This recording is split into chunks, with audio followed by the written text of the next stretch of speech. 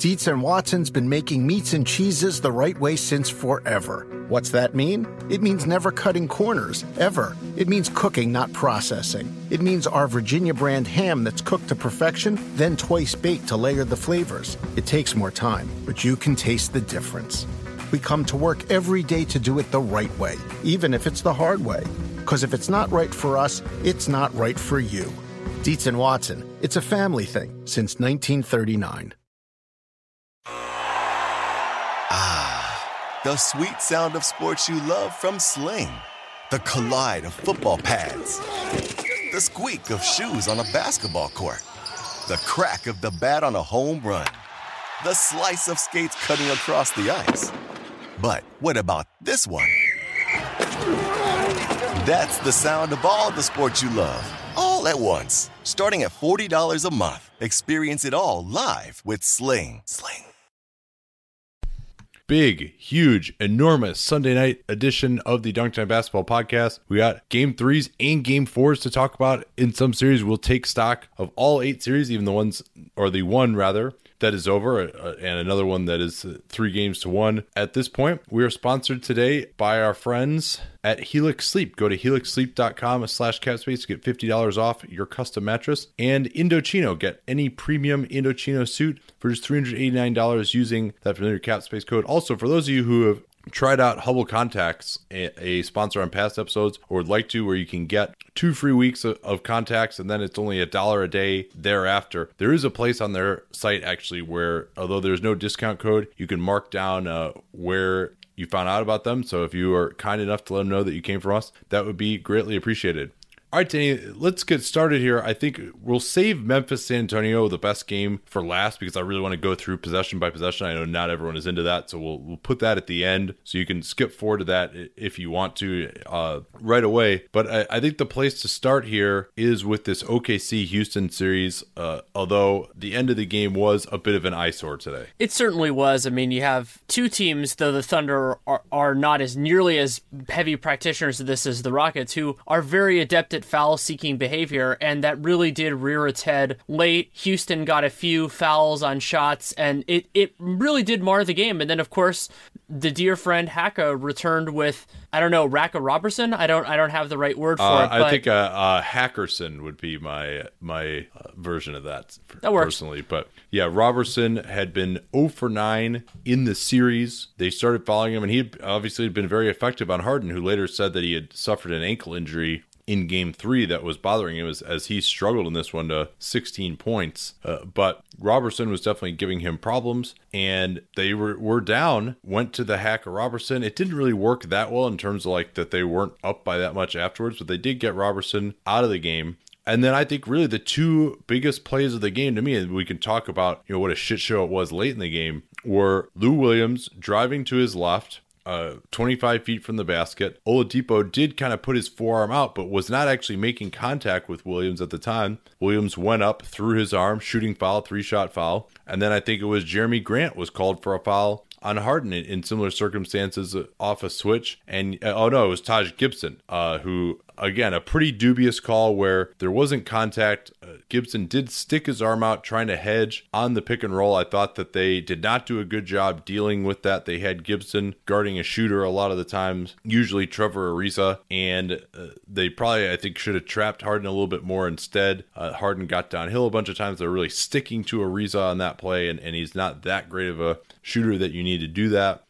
But that was 6 cheap points. They made all 6 of those free throws in the fourth quarter, and those shots really got the Rockets back into control of the game late. If it hadn't been for those plays and a few others, one of the big things that happened in this game was Oklahoma City rebounding their own missed free throws. They had plenty of opportunities because of Robertson getting hacked and missing a ton of them, but Steven Adams had one of the best missed free throws I've ever seen, and there were a few crazy late swings, and one of them was related to free throws.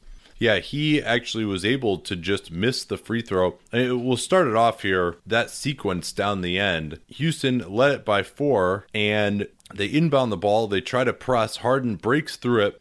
And then goes for the knockout blow for a bucket, and instead throws it away, trying to hit Nene. And then Harden actually Euro fouls Steven Adams, to prevent a fast break or maybe a three with them up 4. What did you think of that decision? I think it's pretty close to math neutral, assuming you get the defensive rebound on the free throw if they miss one. Yeah, assuming you get the defensive rebound. I thought that it would have been better to play out that it was 22 seconds. I think that was something around there. And just to make Oklahoma City burn another 5 or 6, probably more considering the way their offense usually goes. Yeah, there was the risk of a chance of a 3, but I probably would have let it go at least a little bit further down the court. But as you said, it's math neutral. I don't have a strong opinion on it. Yeah, I mean, I don't know that to be true, but just my own kind of intuitively, it's, yeah. Yeah, Adams, not a great free throw shooter, did make the first. And then if you didn't see the play, he intentionally missed it as hard as he could off the front rim. And that's a good way to intentionally miss it right back to himself. Usually the way that you'll box out on those plays is you'll pinch, the guy who's on the lane already will pinch down against the more dangerous offensive rebounder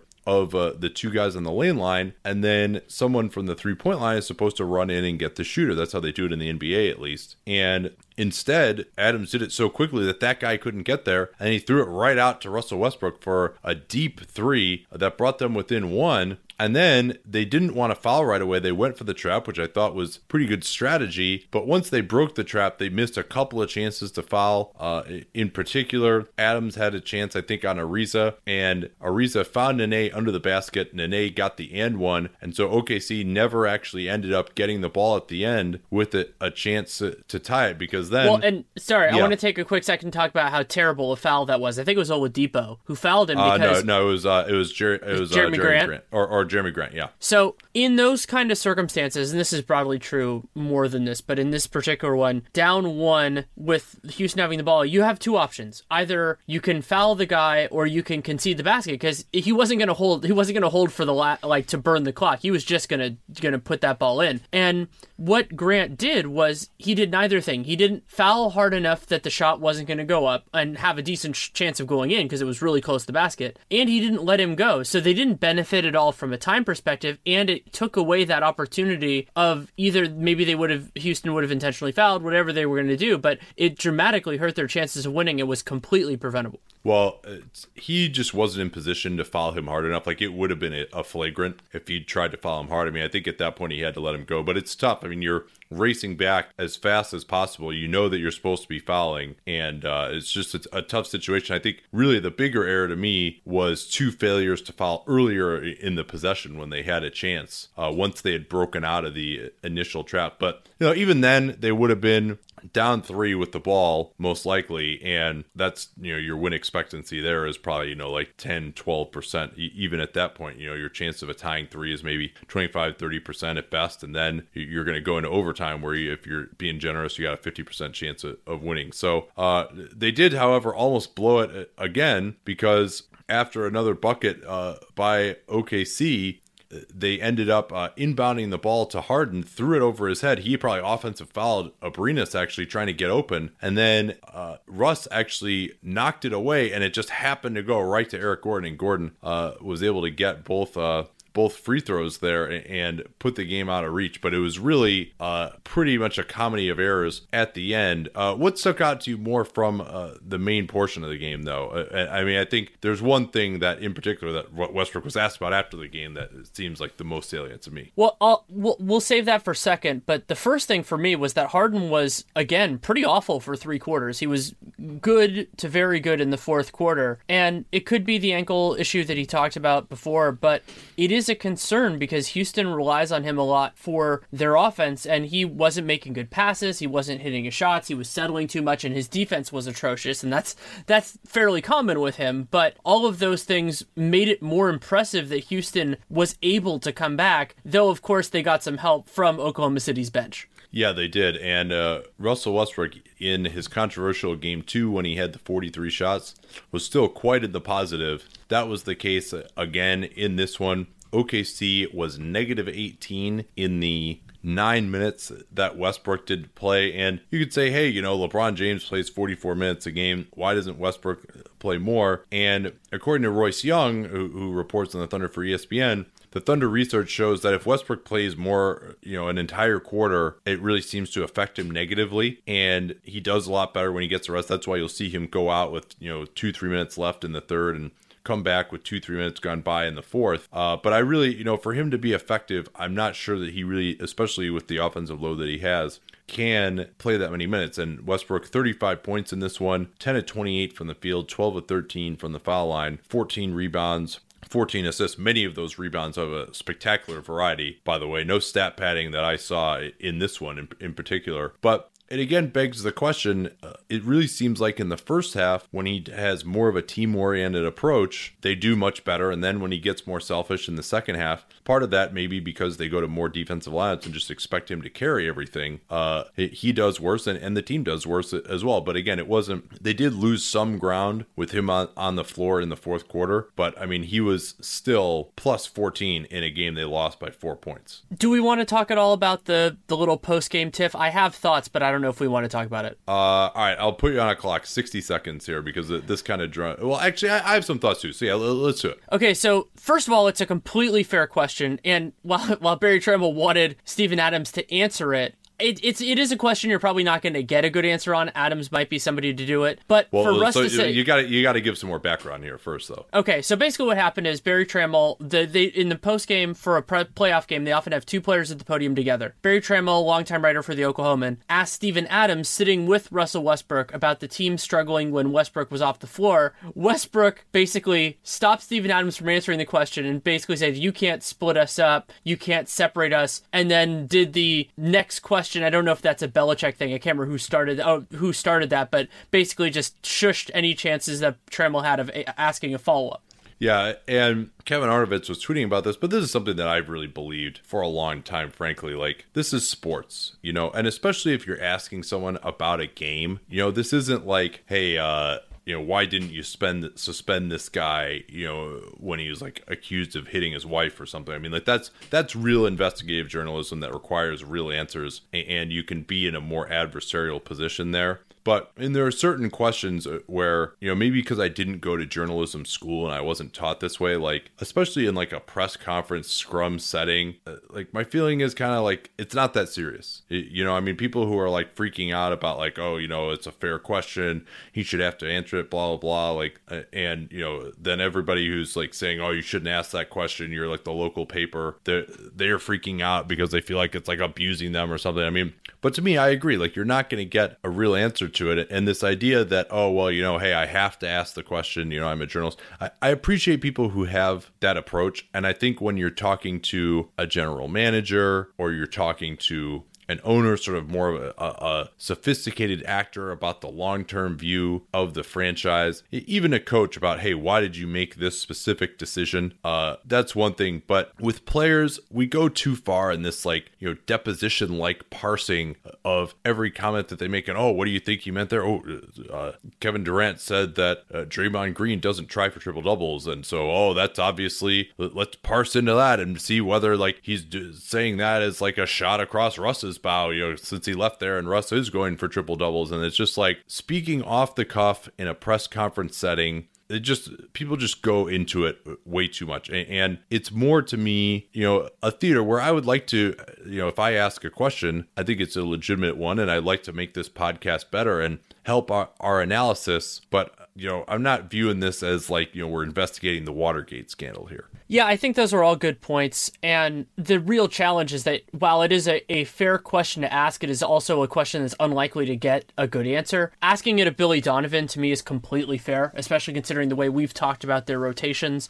The idea that Victor Oladipo, I feel, and I believe you agree, should play more with that second unit, especially because it's not like Russ is maximizing him. So those questions can be asked of the coach because the coach can actually make that decision. Players aren't going to throw other players under the bus by saying, oh, they need to do better when I'm not on the floor. Like it's not really a winnable circumstance. So unless they're Paul George would say that. Paul George might, but other players won't really. And also, since Adams and Russ's minutes are generally pretty well tied together, even if he's going to give an intelligent answer, he's going to be doing it more as an outsider as well. And I think that what Russ was doing was more in the performance realm in terms of showing support for his for the locker room. That's the same thing that the Fizdale thing was. Absolutely, and maybe part of Fred Hoiberg's. But I think that it's a challenge to kind of square the circle of all of the different things that a press conference is trying to be, you know, information gathering, entertainment, and everything else. And so you just take it for what it is and understand, you know, Russ had to do what he did. I don't know that Berry Tramel had to ask that question, but, you know, he made that decision and we move on from it.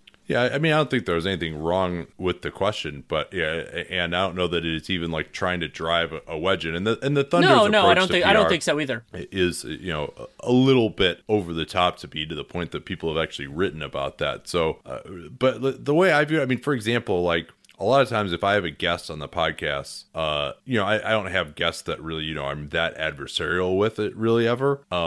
But if I did, I would totally be willing to just like send them every question that I was going to do ahead of time. Like I usually do that when I have a guest on the show because you get a better answer that way. You know, you trying to just think of an answer off the cuff, or like, especially if it's like, oh, who are some people or here are some stories. Like if you can actually think about it ahead of time, usually you can give a better answer than just, oh man, I got to think of this like right now. You know, so, and there's the idea that, oh, we can't give them the questions ahead of time. Like, then they'll like know what the answer is. Like, yeah, again, you know, we're not interviewing the president here. All right, that's enough on that. More on the game. I mean, we talked about how they need to play Oladipo at point guard. Enes Kanter can't play him. Continues to struggle. Donovan did well to separate him from James Harden. And then, unfortunately, Houston continued to kill Kanter anyway, in particular in the second quarter when Russ was out. I thought that their pick and roll defense was really bad. Their strategy is on the side pick and rolls, this is with Lou Williams in particular, is we're going to try and ice side pick and rolls, meaning keep them out of the middle. And so Lou Williams, who is a very smart player, what he would do is he'd catch the ball, and then someone like Grant, who was guarding him, I think a lot of the time, or Oladipo, a lot of times what they'll do is they'll actually jump away from the basket to prevent them from going over the top of that side screen. And so what Williams would do is he'd start his attack just as the guy was jumping away from the basket, so he can blow by him. Now he doesn't even need the screen, and now you've basically just got like a 2-on-1 against Enes Kanter at the rim. So I thought that, you know, if you have a better defender back there, you can do a lot better. And in fact, OKC's first half defense was unbelievable. They held him to 11 of 28 shooting at the rim, only 8 of 12 in the second half for the Rockets. But I thought that really wasn't doing Kanter any favors, but then he's not really able to do much either. And then in the fourth quarter, James Harden, according to Mark Spears, asked D'Antoni to take Capella out of the game after he flubbed a couple of Harden's passes, and they went with Ryan Anderson at center, and that matchup against Kanter again fell into the can't play him realm, and they got their butts kicked during that period as well. Kanter is always a trade-off. Like, you know, it's whether his offense is worth his defense. And what has been striking to me about this series is not that his defense has been so bad, it's that his offense hasn't been good enough to carry it. And Fortunately for Oklahoma City, they have enough guys now that they made the Taj Gibson, Doug McDermott trade. They actually have enough players to make that survivable. There will be times, if they made it to other rounds, had other opponents, where Kanter could be playable, but he's not for most moments of this series, especially now that D'Antoni and the Rockets know how to attack him. Yeah, and so I think you really, especially once they went with Anderson, they had to get Kanter out of the game right then. And if they feel like, hey, you know, we got to get Kanter some post touches, well, Taj Gibson had probably more success against Ryan Anderson in game 3 than Kanter did going against a center. So I think you go back to Gibson there. Also, just more pick and rolls with Victor Oladipo. And because that's your other problem with putting another point guard in. Not only are you just have a guy who's not a good offensive player, but now you're taking the ball out of Oladipo's hands, and he actually played pretty well in this game. He was 7 out of 10 from the field, finally had a good game, 15 points, and so he was pretty good too. It was man, though, Robertson, his offense, he actually made one of his 2 3-pointers, but 2 of 12 from the free throw line. That's just so bad. But in the first half, he was amazing defensively. He had 5 block shots. Adams had 3. And as a team, they had 14 blocks in the first half, and then they had 0 blocks in the second half. Yeah, I mean, we spent some time on the Twitter NBA show. We asked listeners to put in, you know, the most blocks in a playoff game and all that sort of stuff, and then it ended up being totally immaterial because they didn't get any in the second half. And some of that was Houston was taking kind of a different tenor of shots in that second half. But I do want to talk a little bit about where it goes from here. Well, I mean, probably to an OKC loss in Game 5, you would think. But, this series, I still feel okay about my prediction that it would go 7 because I felt that OKC largely outplayed them in Game 3 for sure, and in Game 4 in particular. I mean, look at some of these shooting lines for the Rockets. Like Harden was 5 for 16. He had 7 turnovers as well, 8 assists. It was all. Pat Beverly, although he did have 5 steals, he was 2 for 13. Gordon and Lou Will, both 5 of 13, although Lou Williams 7 of 7 from the free throw line was pretty massive. So those guys both managed to get to 18 points. And then the only guy they couldn't stop was Nene, 12 of 12 from the field, 28 points. That's now the second game that Nene has absolutely killed him. He was a monster on the offensive glass with 4 offensive rebounds as well. So it was really, it felt through the entire game to me that OKC was outplaying the Rockets, that their athleticism, simply playing harder than the Rockets as well, was really a big problem. And then just those times with Russ out of the game. And really, the onus for that has to fall back on Sam Presti and Billy Donovan both. I mean, I think Oladipo not being the point guard, that's something for Donovan. Sam Presti, again, these one-way players can't play him. Norris Cole, Samaje Kristen. Cole got picked up from the Chinese league with the month left in the season. The $2.5 million they're paying Ronnie Price to not be on the team this year and next year. Just, not good enough acquisitions who can be two-way guys in the playoffs. I mean, if they had a better bench, I think they would have been much better during the regular season. We know that they were pretty solid with Westbrook on the floor and then horrendous off. And then, maybe they could be close to as good of a team as the Rockets. I mean, this could be an unbelievable defensive team with some of the talent that they have. And if they just had a little bit more on the bench, they're acceptable offensively when Russ is out there. They could maybe be as good as the Rockets. And your prediction about this series being very similar to that 2015 Western Conference Finals was dead on, Danny. I'll give you credit for that because you said that they would be even, if not better, with Russ on the floor. And then when they're off, and then the other thing too is, the Thunder kind of run out of gas at the end of these games. I mean, the Thunder have had double-digit leads in the third quarter in each of the last 3 games, and they were tied at halftime even in Game 1.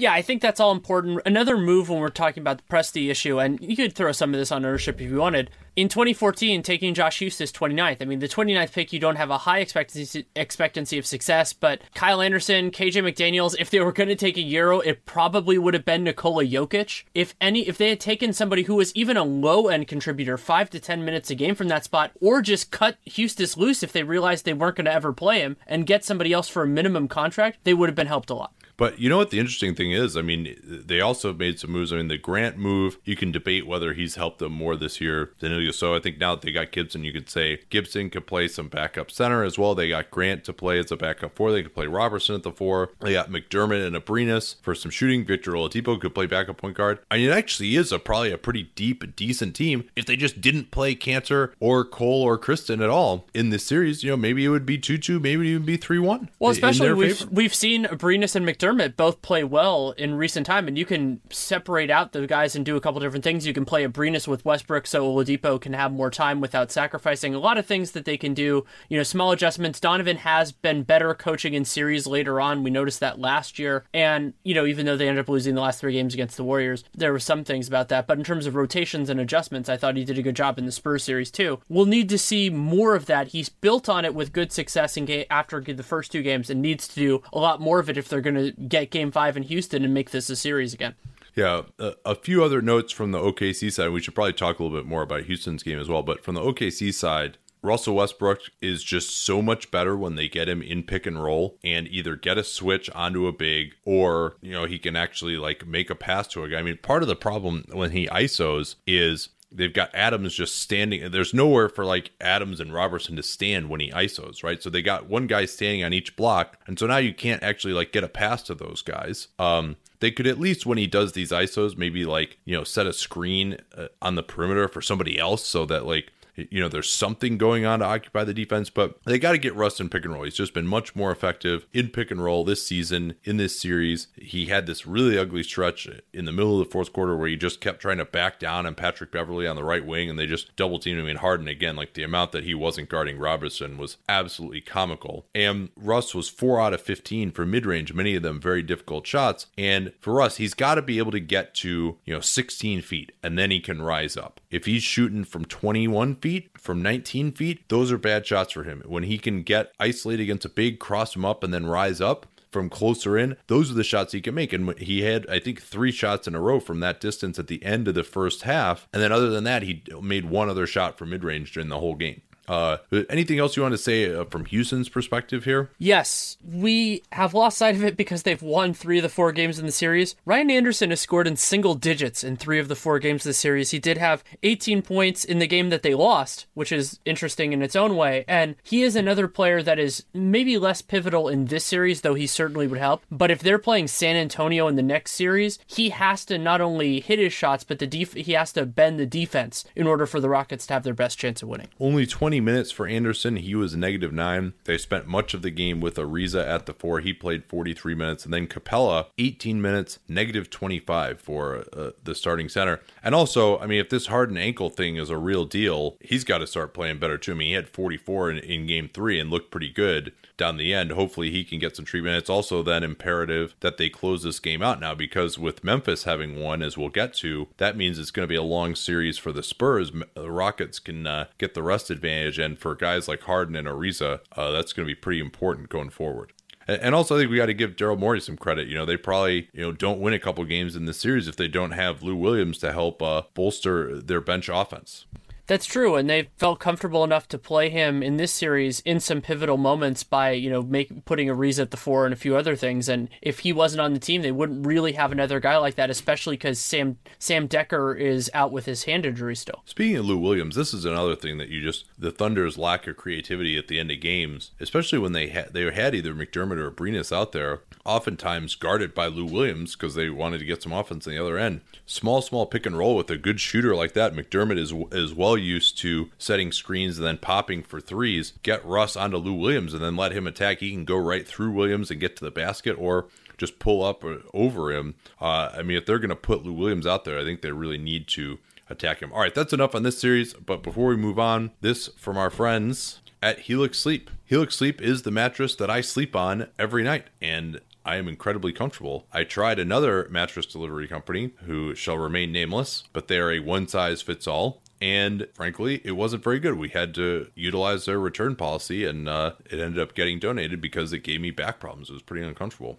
So before they even became a sponsor, my girlfriend looked and found Helix Sleep. They're able to customize the mattress for us using their 2 to 3 minute questionnaire. And as a result, Helix customers report a 30% improvement in overall sleep quality. And I can certainly say it's the most comfortable mattress that I personally have slept on. So after I had this great experience with them, I was looking for sponsors for the podcast a year and a half ago. I actually just DM'd their company Twitter account and said, hey, I would love to be a spokesperson for your company. And we started up. I think I was actually the first podcast that they were ever on as well. And it's been a nice partnership. I've gotten a few friends who've gotten them as well, and it's really no risk for you because you have 100 nights to try it out. If you don't love it, they'll pick it up for free and give you a full refund with no questions asked. The way to get started with Helix Sleep, helixsleep.com/capspace is the URL, and you can get $50 off your order. Also let them know that you came from us via that URL. That's helixsleep.com/capspace, which we talk about all the time on the program. That URL again, helixsleep.com/capspace.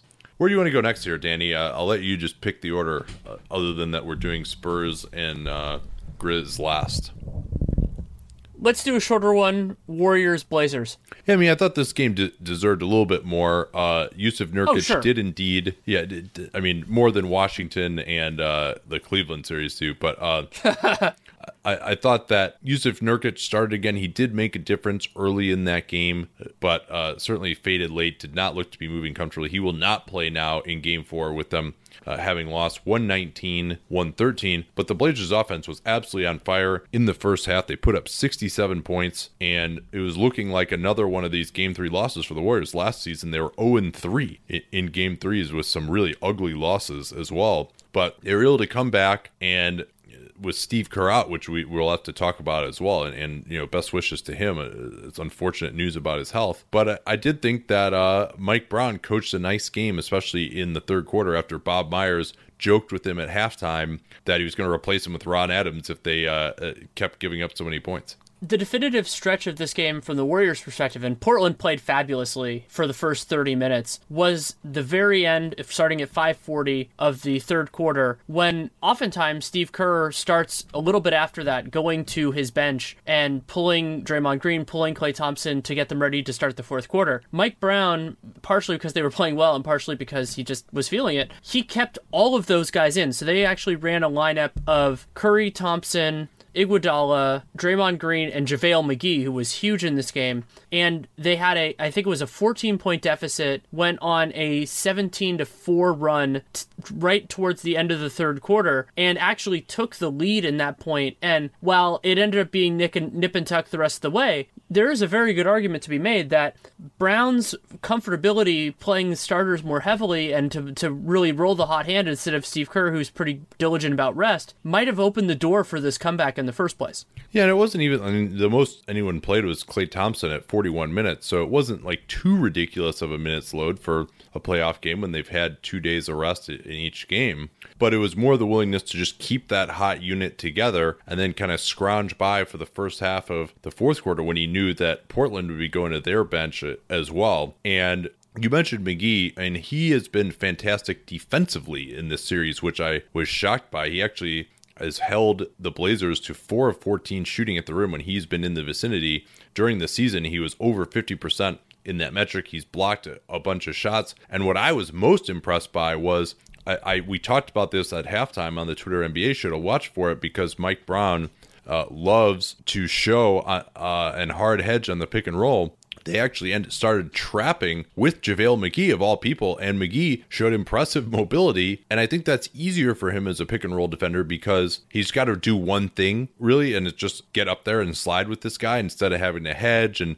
fake towards the guy and kind of stay on the axis between the roller and the ball handler. And the nuance is now it's just, hey, get out there, use your physical skills, and he caused some major problems with those traps as the Warrior defense really brought it in the second half, holding Portland to only 46 points. One other kind of takeaway from this we could talk about the Blazers plenty more, that was notable for me is that for the first 30 minutes, neither Steph Curry nor Klay Thompson was playing particularly well offensively. Klay had some moments defensively, but the Warriors were able to rely on them a little bit more in the comeback. I don't think they would have made it without those guys. And one of the benefits of doing Locked On Warriors is that I pull some crazy stats sometimes too from this game. One, JaVale McGee's net rating was, I think it was plus 65.6 in this game, which is ludicrous. And Draymond Green contested 22 shots, which is on the higher side of what I've seen this year. Yeah, that is pretty crazy. He was excellent down the end. And for the Blazers, Nurkic was plus 80, did give them a presence early on. I thought his screening was good, and he had 11 rebounds in his 17 minutes, but looked to kind of be only was able to play a couple of stints and didn't really give them that much as the game went on. And then Lillard and McCollum, who were unbelievable in that first half, I mean, they combined for like close to 50 points, I think, in that first half, and then really slowed down, finished with 31 and 32, but both shot identical, 10 out of 23 from the field, and had some ugly turnovers, CJ in particular, in the second half, which is something that he referenced in the post game. Noah Vonleh actually gave them some okay minutes, had some nice tip dunks, got on the offensive glass, but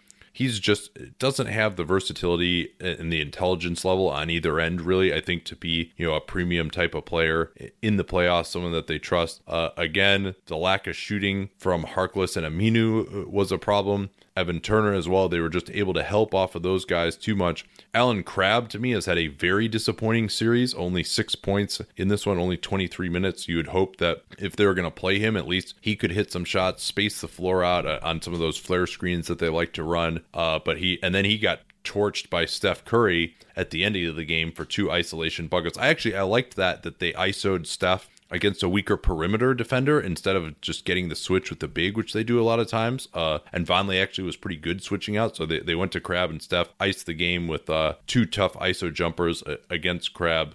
So he's had a disappointing season, certainly compared to the $18 million a year contract that he received in the offseason. Something else we should talk about is that Jusuf Nurkic has already been ruled out for Game 4. That is a very good decision. I felt that he shouldn't have played in the series in the first place just because of unnecessary risk. And with the overall outcome pretty much settled, even if it's a sweep or not a sweep, there's no real benefit to having him out there. Yeah, I think that's right. I mean, they were never going to win this series. I mean, you have to kind of...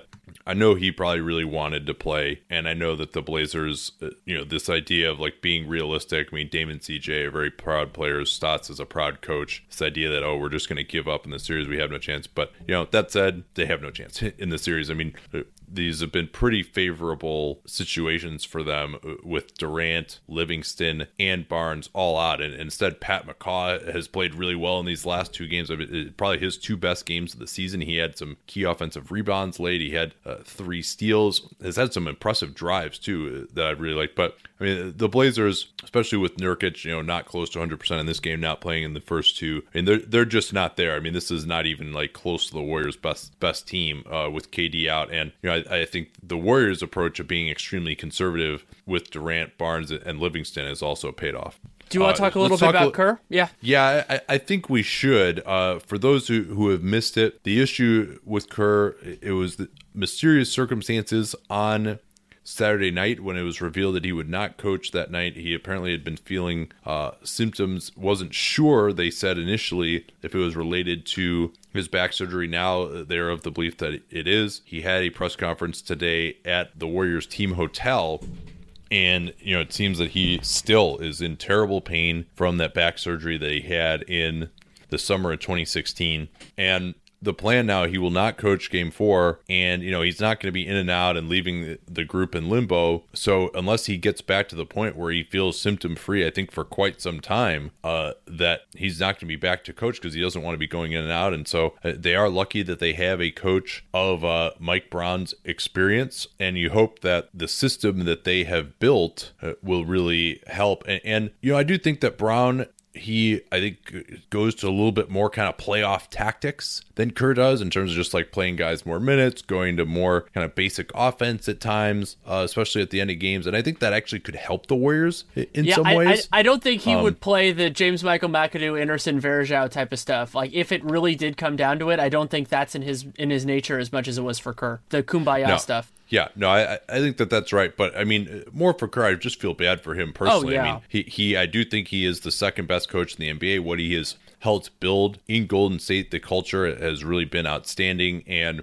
just for him not to be a part of this great team and a part of this run as a competitor, what he must be going through has got to be very difficult. And I hope that he can find some way to find some relief. And I mean, you get the impression, though, that it's one of these things where the intense stress of coaching, the amount of time just that you're staying up, the lack of sleep during the playoffs, all of that is starting to get difficult. And I think, if he can't give that kind of effort and knows that he can't, it pains him to do so. But, the fact that he's stepping aside, indicates to me that he's in difficult straits right now. So people have asked a lot on the Tour NBA show, how does this affect them if he cannot return?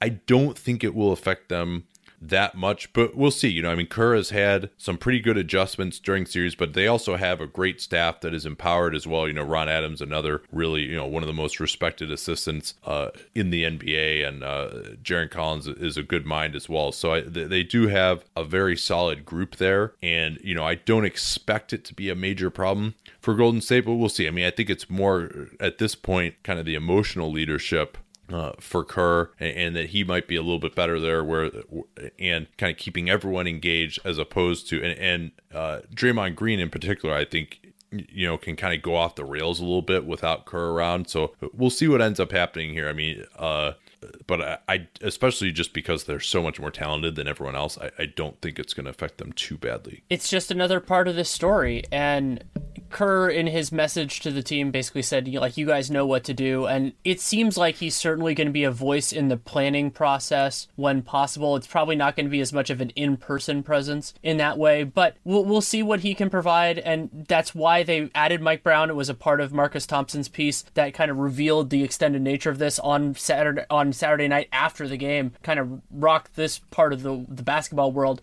was that, Mike Brown, part of the reason they brought him in was because they wanted somebody to replace Luke Walton, who had coaching experience under the auspices of the idea that maybe this was going to happen again. All right, let's get to Boston and Chicago now. 2 games played in this series since we last checked in. It certainly looked a lot different. News came down, surprise news that Rajon Rondo had a fracture in his thumb, also this wrist injury he's been dealing with. And so he's been kind of walking around with his thumb in a splint, wore a sweet cutoff short sleeve suit to Game 3, and also attempted to trip Jay Crowder from the bench and got fined $25,000. But Rondo, shockingly, was unbelievable in the first 2 games of this series, and Chicago was hopeless with him off the floor in those 2 games. They completely dominated. But I am not sure whether, he would have made that huge of a difference. I mean, they got killed in Game 3, so you probably wouldn't think that he's going to make up for like 25 points or whatever it was. And then in Game 4, it was a little bit closer at times, but, Boston did break out to a 20-point lead in the first half again and ended up winning comfortably again. So to me, these 2 games in Chicago were exactly what I expected this series to look like, but it took some adjustments by Brad Stevens that I thought were very, very good, and were things that I think in large part we talked about as potential adjustments after Game 2 is over. The biggest one of those, getting Isaiah Thomas way out on the floor in pick and roll, making Robin Lopez defend in space, and indeed they were able to basically play him off the floor. Yeah, Lopez, I don't think he played at all in the fourth quarter. He just has struggled to find that place, and a big part of that is getting Isaiah in space, but also Al Horford just making it impossible to really have a place to hide Lopez, especially that it coincided with Boston going smaller, playing Gerald Green instead of Amir Johnson. It took away the hiding place. Robin Lopez has been a wonderful offensive rebounder in these playoffs, has made a major difference for Chicago. And while they have other options like Cristiano Felicio, who picked up 4 fouls in the first half, then barely played in the second, if he played at all. I don't even remember him. He did not play at all in the second half, yeah. Which was a mistake,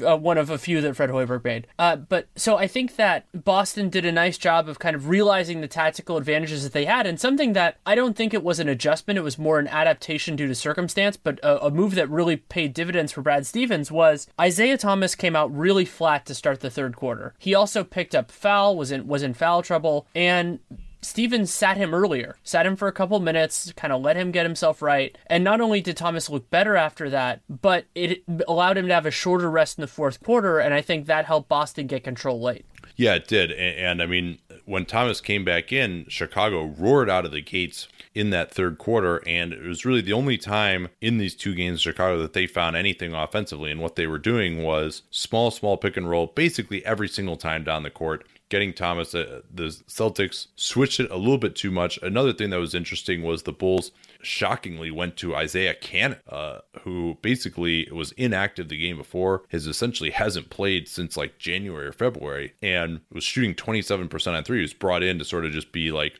a non-ball handling gunner at point guard, but he clearly was the best option. He was plus 11, went 4 of 10, 3 of 7 on threes, hit a pick and pop 3, and we'll talk about the Bulls' other point guards in a second. It wasn't good, but it was an inspired move. But then you also had a guy who hadn't played in months playing 34 minutes in a playoff game, and he kind of wore down a little bit. So then the Celtics, actually, they brought in Marcus Smart, which really helped. Smart, who wasn't guarded in the first 2 games, by going a little bit smaller, they were able to get more ball handling on the floor, play him off the ball more. He was less of an offensive liability in this one, and getting at him as another guy who could guard Butler and wear him down, be strong in the post really worked pretty well. And also even just getting Thomas off the floor, they at least were able to stabilize their defense temporarily because they didn't have anywhere to attack with those plays. And, the Bulls don't have anywhere to go other than just, Dwayne Wade or Jimmy Butler trying to ISO essentially at this point. And then Thomas came back in and he absolutely dominated late in the third quarter, and then early in the fourth quarter as well, setting up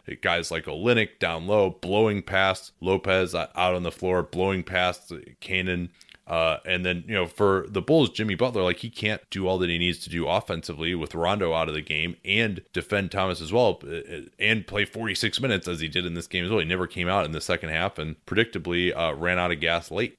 it's one of the challenges that Højbjerg's going to have to deal with. And there are some people who are like, oh yeah, how are you going to play, you know, all these crappy point guards and when you have Jimmy Butler there? And I am an advocate for the idea of playing Butler, Wade, and one of Zipser or Valentine, but you can't do that for anything close to 48 minutes. I wouldn't even do it at all in the first 3 quarters unless there's like a stretch where you just need to put a fire out, you know, very, very briefly, because Jimmy Butler is playing too many minutes. And I think that's a good lead-in for the cavalcade of horrors that was every other Bulls point guard. Michael Carter-Williams was awful, and I mean, it's not like their other options other than Cannon, which was such an absolute surprise, were really any better. Jaren Grant was just a non-factor. He played 4 minutes. That's not even a Keith Bogans. I don't even know what the word for that is. Yeah, it's like the half Bogans. He started the game, played 4 minutes, and then never was inserted again. Was -10 during that time, 0 for 3 from the field. Carter-Williams had 2 turnovers and 2 fouls. In his 8 minutes, he was -11. I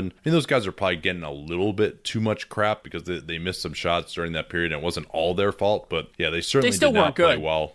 No. And then Højbjerg also unearthed Joffrey Laverne, a move I'm sure you were quite in favor of, Danny. Yeah, I like that the Twitter NBA show is revealing the players that I dislike that we don't talk about on the show. I absolutely think Joffrey Laverne is terrible. Now you've talked about him being bad all year, though. Yeah, but when that's he was more on OKC, when they were playing him and Cantor together, yep. I remember you like completely railing about it. Yep, and I was right. But so the point with Højbjerg is I understand that the kind of trial by fire with the point guards. That's not a problem. But we talked about with a couple other teams the idea of just playing your best guys, and I think D'Antoni has done a really good job of this. Højbjerg needs to do that with his centers. You know, Cristiano Felicio, interesting option, does a good job. Portis, hey, if you want to use him for limited minutes, Robin Lopez.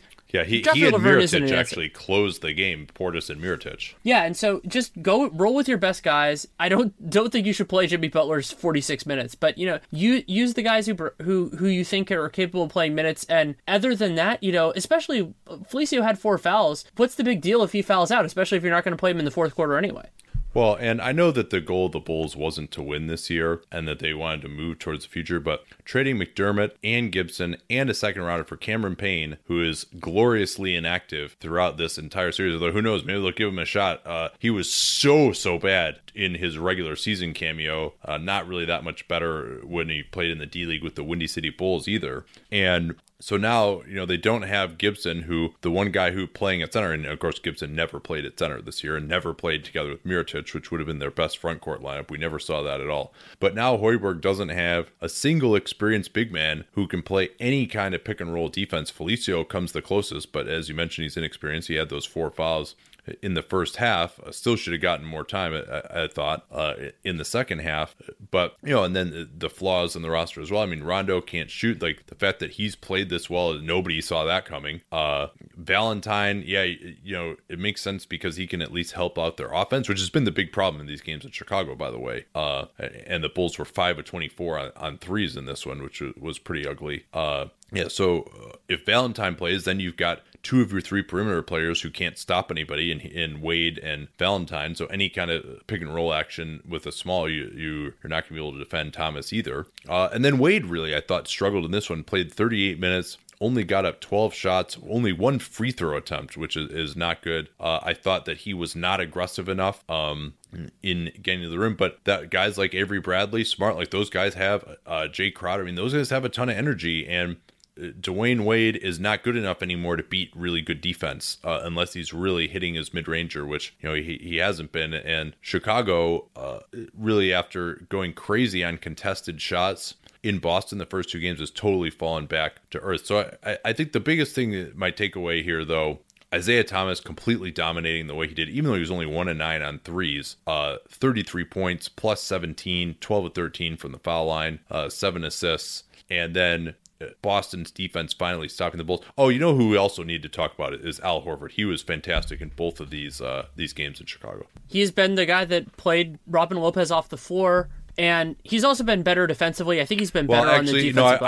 I wouldn't say that to any. Well, maybe to some degree. I think the combination, it's more Thomas than him, but he was great as more of a traditional role guy. I thought he would be more in pick and pop, but he makes the right decision. He can finish. Like, he's very good. Yeah, I think he's been huge. And Gerald Green had a really nice first half in this game. He fell off a little bit in the second half, but they need somebody generally to step up offensively, and in this one it was Gerald Green. Yeah, he had 16 in the first half, was 4 of 9 from 3 from the game, had a nice dunk on Dwayne Wade, 18 points, as Jaylen Brown has now been out of the rotation completely in these 2 games in Chicago.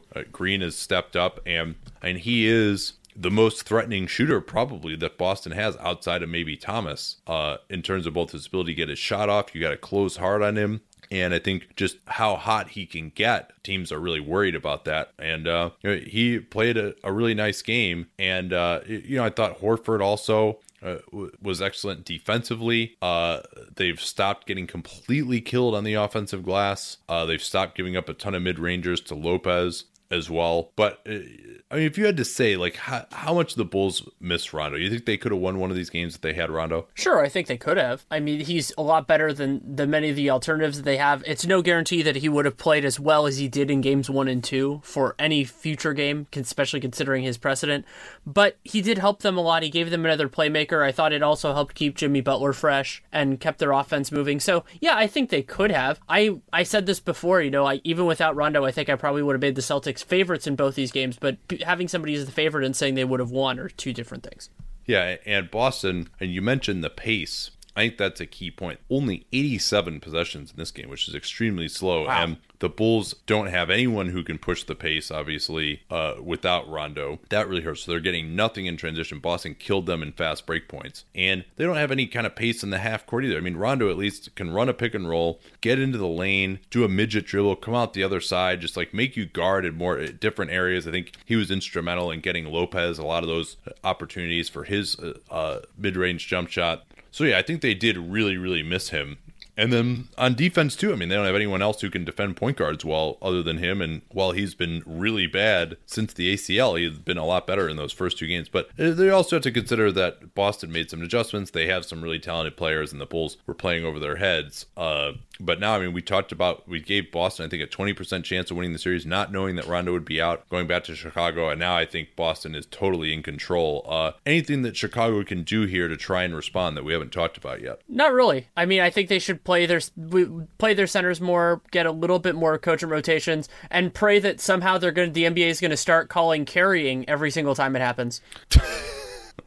I mean, yeah, Isaiah Thomas might carry. But Fred Hoiberg, I mean, just probably like the most tone-deaf press conference ref bitching, which he brought up completely unbidden, by the way. He was not asked anything about Isaiah Thomas's carrying, shockingly enough. And, he did give respect to Thomas as a person for what he's going through and what a competitor he is. But, and others have complained about Thomas carrying as well. And, on some of those kind of Smitty moves that he does, his crossover, like, he comes close to it. But, all right, the referees are never going to call carrying more than maybe once a game. So you're going to get your 25K on, like, one carrying call, potentially. And it just sounds like you're complaining too. I mean, like, of all the things, like carrying, that's like discontinuing the dribble. Like, what is this, 1970? Like, it's like my dad would like try and call a carry on me when I would like, because when he grew up, you could only just like, basically mash the ball into the ground with your fist to dribble every time. You couldn't even like, put your hand on the side of the ball. And I'm like, Dad, they don't call it that way anymore. So this is like, it kind of reminds me of that.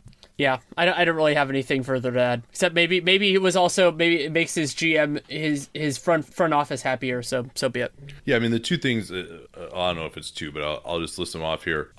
Lopez, you got to just play him. They need him offensively. They need him on the offensive glass. They need him to beat them up a little bit. I think just not guarding Marcus Smart, I didn't think they did as good a job of that. Paul Zipser, who didn't do anything in this game, was 0 for 2 in 60 minutes. I mean, he's got to play more. I think they just need more versatility. I mean, people are saying like Chris Maddox was being like, oh, I think Rondo's going to play in Game 5. Like, haven't heard anything to indicate that because he, supposedly is out until the next series at least, per Casey Johnson's reporting. We'll see. Maybe he'll like go back out there. Kind of weird that it wasn't like this injury that he had. Supposedly it's been like an issue for a while, and so he was able to play in the first 2 games, and now he's not able to play in this one. Like this, he's got this wrist thing as well. It's all been a little bit odd, as it often can be with Rondo's injuries. Not saying there's anything untoward there, but some of the stories don't seem to add up too much. Maybe it's just inconsistencies in the reporting more than inconsistencies with Rondo.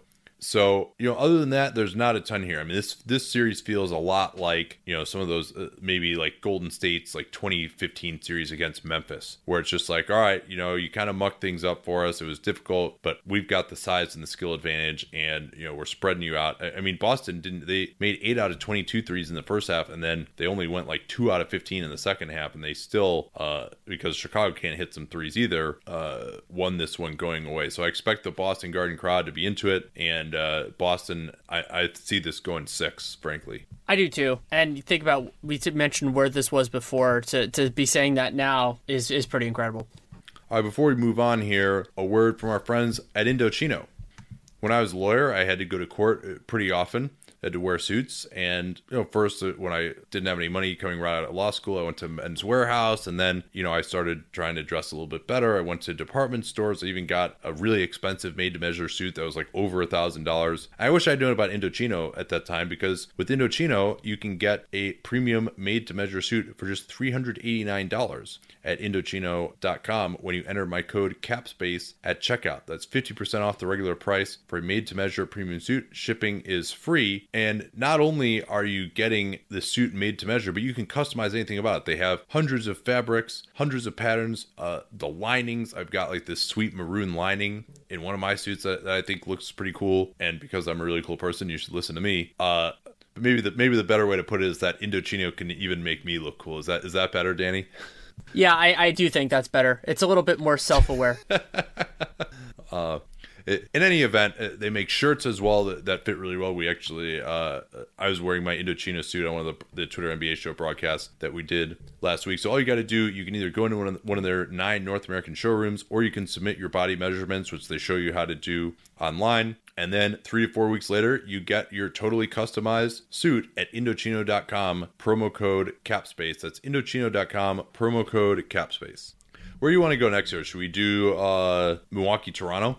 Yeah, let's do it. Another fun series that certainly has changed tenor a couple times. Milwaukee absolutely stomped Toronto in Game 3. And then, Game 4 ended up being, we talked about it, we did that one, it was one we were really looking forward to on the Twitter NBA show, about how Game 4 was going to be definitive in this series because either Milwaukee was going to get a 3-1 stranglehold on it, or Toronto was going to get a 2-2 margin with 2 games at home. Yeah, this game was just an absolute bloodbath. It was close late, and then Toronto pulled away on the strength of DeMar DeRozan, who's really the only player who had an efficient offensive game. He and Tony Snell really were the only players who were efficient in this one. But it was 87-76, and this is now, I think, like the 4th or 5th score we've had in the 80s in this series, and so a 91 offensive rating for Toronto, 80 for Milwaukee. Milwaukee turned it over on 22% of their possessions, which is absolutely horrendous, and I mean, there are just some ghastly shooting lines in this one.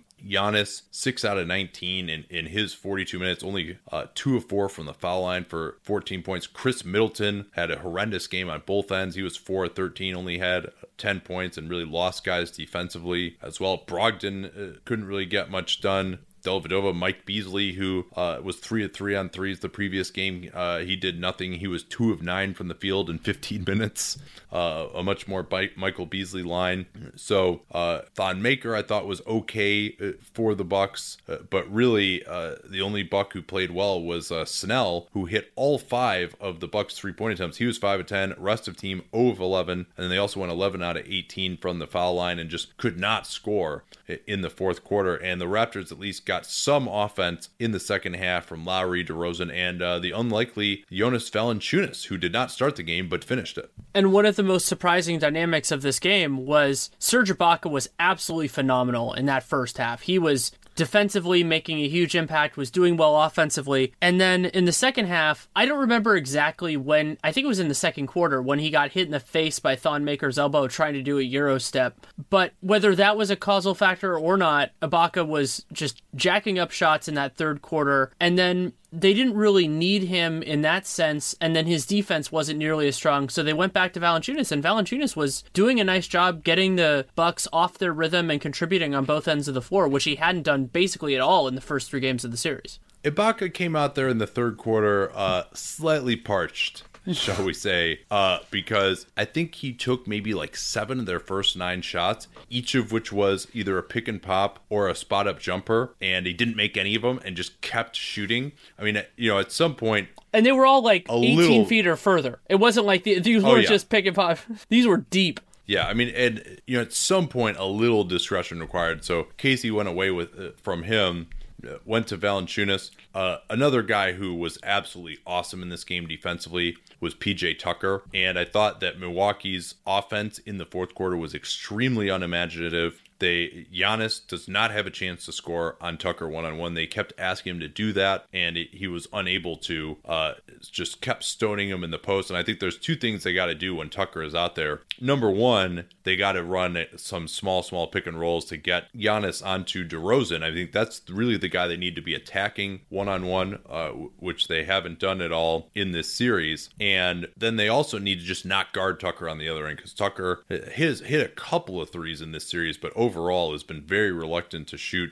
In this one, he was just 0 for 2 in 28 minutes. I mean, especially when DeRozan, Lowry, those guys are starting to hurt you, then you really got to say, hey, we're going to just, and it's not really in the Bucks' nature to do that. They're going to kind of just tilt everything, be aggressive, and, rather than, hey, we'll just help off of this one guy. But I think they need to go more in that direction. How was it that Lowry and DeRozan were finally able to be effective against this Bucks defense after they just could not score? I think they had 74 points in game 3. I think a lot of it for DeRozan was just him being able to actually get to his spots for the first time, and he was just using his physicality, and they had better spacing. They were playing Norman Powell, they were playing guys that you had to defend differently, and I thought that all of that helped them operate, and that the Bucks, it wasn't, I don't know that their coverages were necessarily worse, but I did think that their execution was a little bit less intense in that game 4 than it was in game 3. Yeah, it's funny. I thought the Raptors looked better. Maybe not down the end. I think, DeRozan hit some hard shots, but they at least early in the game were setting their screens much higher out. So again, it makes... That's true. And in the middle of the floor. So that makes the trapping a lot harder. We noted that in game 3, the Bucks increased the aggressiveness even more, bringing another guy over to prevent them shorting the pick and roll. Instead, they were making Greg Monroe defend in space. He looked like a liability for the first time. Lowry even was able to get to the rim and finish it a few times. He actually made 6 2-pointers, which you don't see as much of from him anymore. So I thought that was part of it. The additional spacing, starting Powell. I mean, Powell went from basically not playing at all to playing 34 minutes in this one. He made 3 of the Raptors' 5 3-pointers. They went 5 out of 22 on threes as well. The teams combined for 10 out of 41 on 3-pointers, which of course was terrible. But Powell was 3 out of 3. Those were 3 big shots from the corner. So I really liked them going there. And yeah, I mean, those are the things that I really could point to. You mentioned DeRozan getting to his spots. I thought he was better against Snell.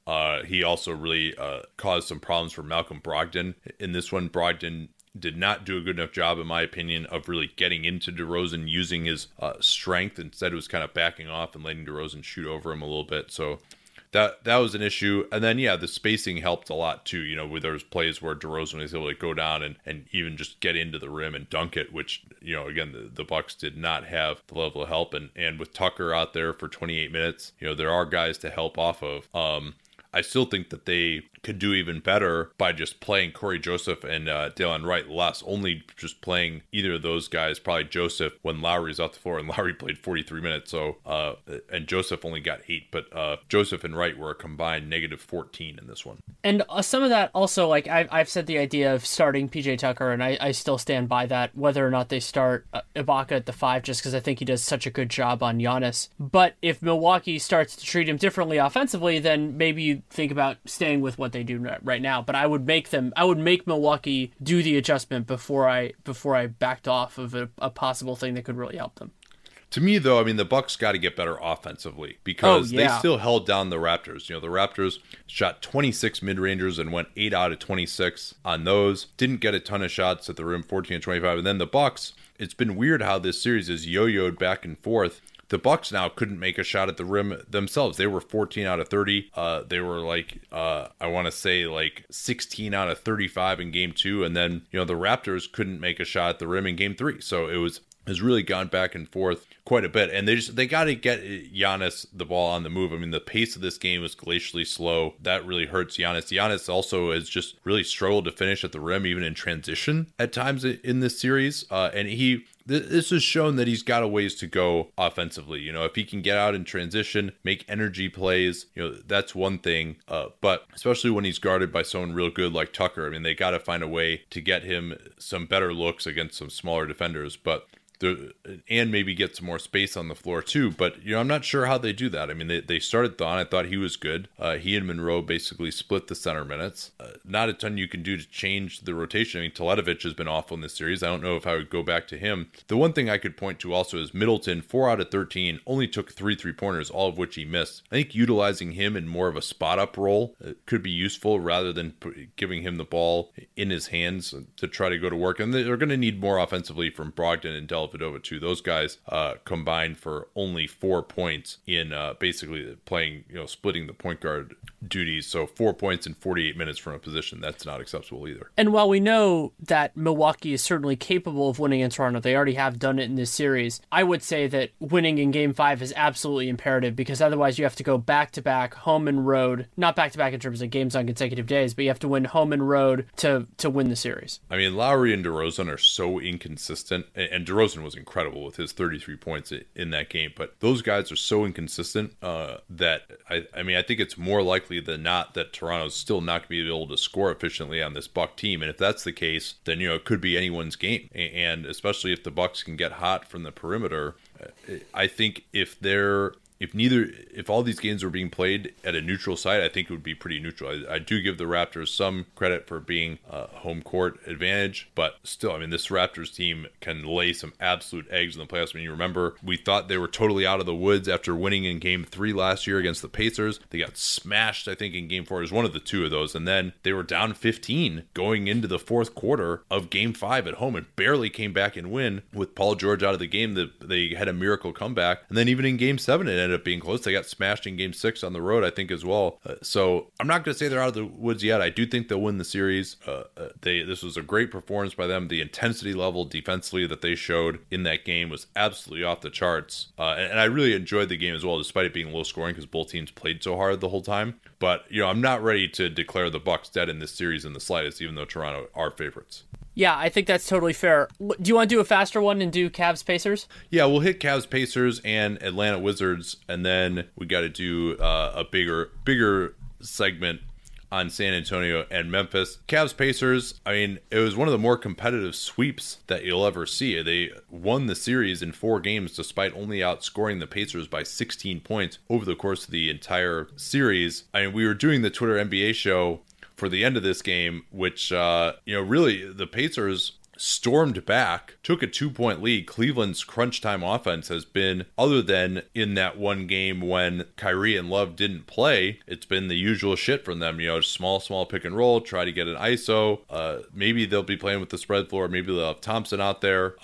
And not very good. I mean, they scored, I think, 4 points over like a 7-minute period in the fourth quarter. And Indiana actually improbably took a 2-point lead. And then LeBron James hit an ISO 3 over Miles Turner to give the Cavs the lead for good. And then when it looked like it was completely over because of a wild sequence where the Pacers were trying to go for a 2-down-3 and just lost the ball, J.R. Smith ends up with a 3-point lead, and I think it was like 10 seconds to go. And it would be insane for anybody to do it, but for J.R. Smith, I just had to laugh a little bit. Tries to go behind the back to, I believe it was Kyrie, and Paul George tips the ball, and they get another chance to tie the game. No, I don't think he even tipped. So I don't think he even tipped it. I think George was just running next to him, and he just like threw it into like Paul George's butt. Maybe Paul George like kind of reached back with his hand just randomly to knock it away. But, yeah, it wasn't a good play by Paul George to stop it, for sure. Yeah, you're up 3. Just accept a foul. You hit 1 out of 2 free throws. The game is over. I mean, and you mentioned that the Pacers just went for a terrible quick 2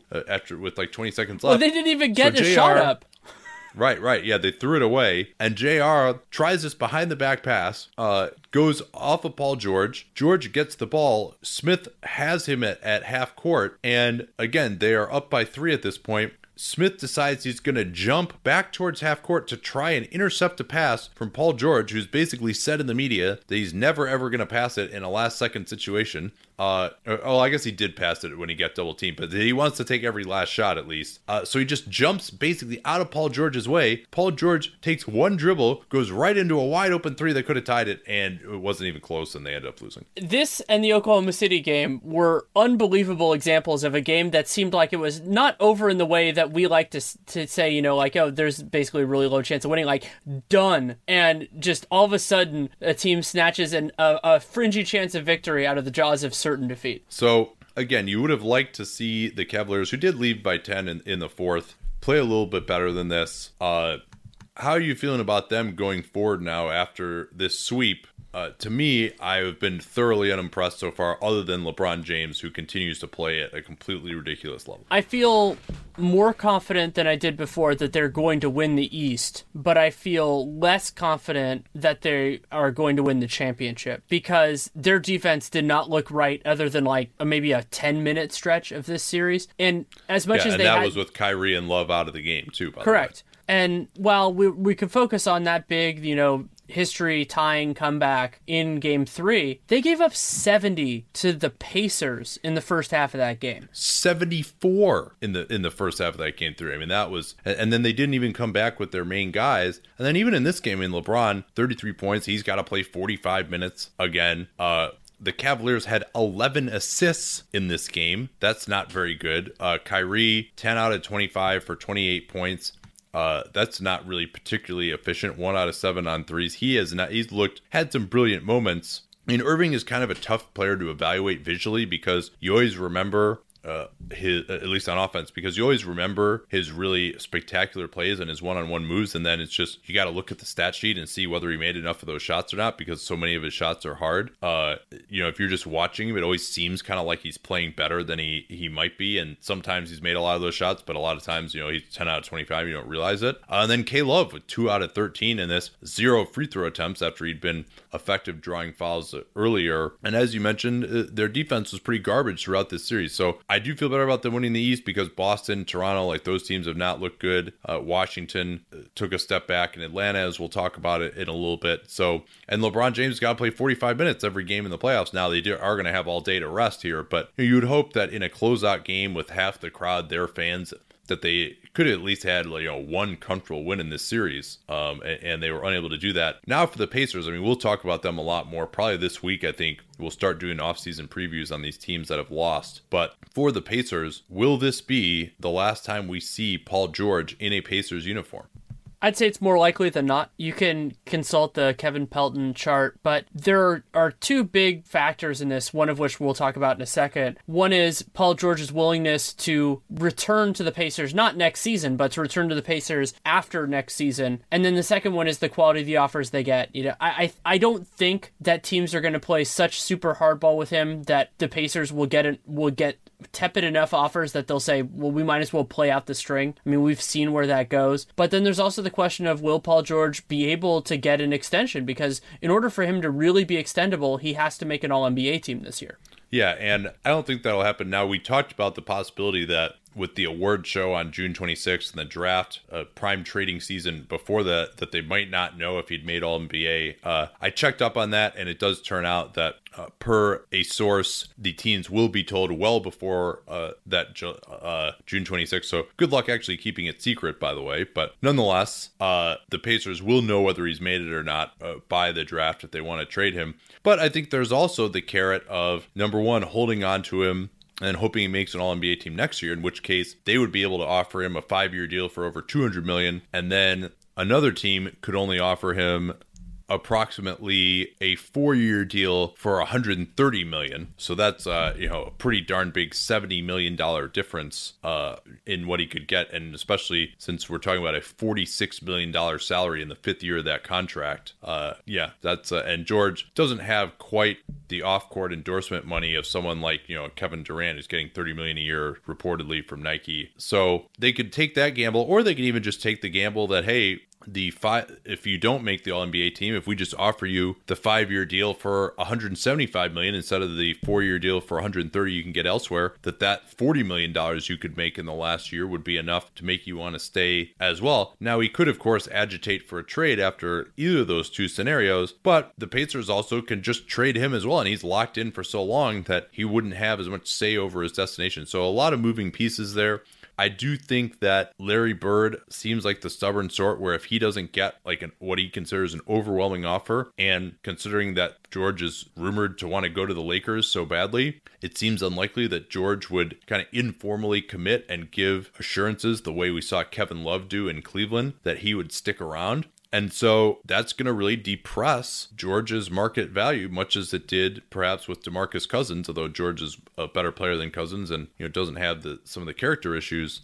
So it's going to be really interesting. It has this feel to me that the offers won't be that good, and Bird's just to be like, fuck it, we'll keep him and see what happens, or maybe we'll see how we're doing at least this year. If we're really bad, we'll just trade him at the trade deadline, or are the offers really going to be so much worse at the trade deadline than they are? I mean, because it could be one of those things like where if the offers aren't that great, you just say, hey, we'll wait until the trade deadline. Either we can get a better offer, or, it might be a worse offer, but it's not good enough to begin with. So, if it's worse, it's worse. It's neither of these are knocking our socks off anyway. Are we ready to move on? Yeah, let's hit this Wiz Hawks game real quick. This was just, I think we ended up both taking a nap during the second half of this one, so I actually appreciated the fact that Atlanta completely destroyed Washington. The big story out of this one was Markieff Morris calling Paul Millsap a crybaby. I personally probably wouldn't want to talk shit after getting completely destroyed as Markieff Morris has now in back-to-back games by Paul Millsap.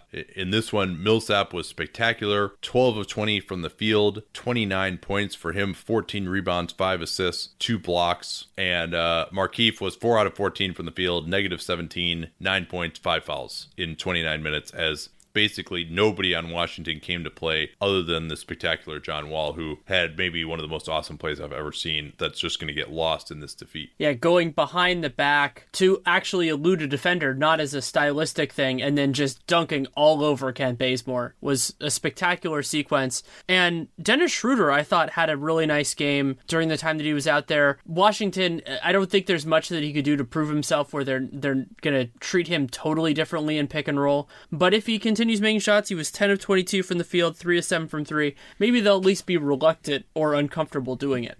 Yeah, and at the half, it was an 18-point Atlanta lead. They busted out 38-20. I think Wall had 14 of the Wizards' 20 points on his way to those 29. And Washington just didn't come to play on either end. Otto Porter continues to not really get free for his shot. He had only 7 points. Marcin Gortat, who played well in the 2 games in Washington, managed only 2 points. And we had seen early on in this series that Atlanta's starting lineup was getting killed by Washington's starting lineup, and that obviously was not the case in that 38-20 first quarter. You mentioned Schroeder hitting some threes, making him pay for going under, and it just devolved into extensive garbage time in the second half here. Taurean Prince continues to play well. He had 16 points in 28 minutes, showed some ability getting to the basket in impressive fashion in this series. And, the bench didn't screw it up either, which was not a surprise because Washington's bench rarely plays well. And Brad Beal really struggled, 0-6 on 3, 6 of 20 from the field, and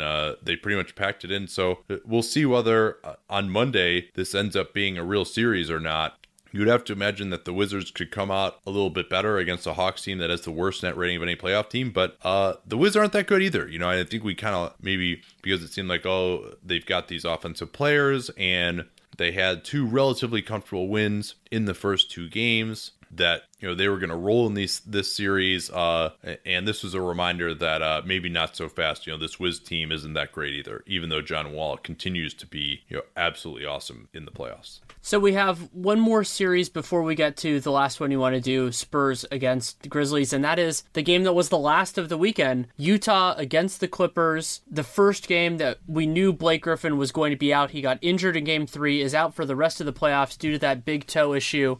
I was honestly surprised surprised that Rudy Gobert came back. He didn't look perfect, but he moved better than I expected. But then because Utah is contractually forbidden from having all 5 of their best players healthy and active at the same time, Gordon Hayward, food poisoning, didn't play at all in the second half. Yeah, and only 9 minutes in the first half for him. He had actually left and returned home basically as 1 out of 3 in his 9 minutes. And I thought that Utah was going to be in big trouble because that left Luc Mbah a Moute on Joe Johnson. I thought Joe Johnson, he was going to feast on some of these bad Clippers defenders on the second unit, and with Hayward on the floor, and Mbah a Moute would be guarding him. Now Mbah a Moute could guard Joe Johnson. I tweeted as much during the game, and Joe Johnson proved me to be quite incorrect on his way to 28 points on 12 of 17 from the field. And really, it's not like Joe Johnson is getting all these shots in the restricted area. Only took 2 free throws in this game, and that was after he was intentionally fouled late. He's just shooting this incredible percentage on all mid-rangers, his floater.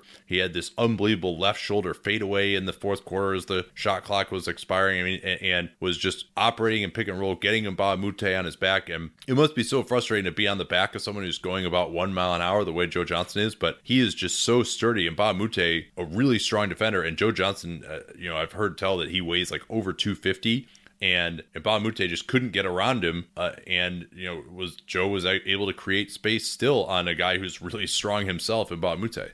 Absolutely massive kind of closing kick to the game for Joe Johnson. In the final 7 minutes, Dan Feldman, friend of the podcast, had this as a stat. Joe Johnson created 22 points, 13 scored, and then 9 assisted. I think that was 2 assists to Joe Ingles and 1 to George Hill. And the Clippers scored 11 points total during those 7 minutes.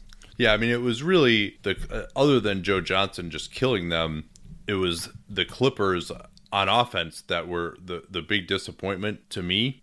And Jamal Crawford kept them afloat early in the game. He was fantastic with 9 out of 13 shooting 25 points, especially in the second quarter when it looked like the Jazz were going to burst out to a lead. The Clips bench unit actually came back, which without DJ and without Chris Paul in the game. And so he was really good, but they weren't really able to get as much going with Paul in pick and roll. And I thought a very nice adjustment that Quinn Snyder waited until the end of the game to break out. Gobert, I think, was on a minutes limit. That's why he only played 24 minutes. But they went with Derek Favors moving his feet out on the floor, something that he used to be great at. And then with the injuries, you didn't think he could do. He was feeling good today, and he was able to get the ball out of Chris Paul's hands. And then the other Clippers were unable really to make plays. JJ Redick in particular struggled. He played, I can't remember him ever playing 42 minutes before in his Clippers career, but he had 12 points on 3 of 11 from the field. He got thrust and 4 turnovers, so he got put in some situation he was really not comfortable creating off the dribble.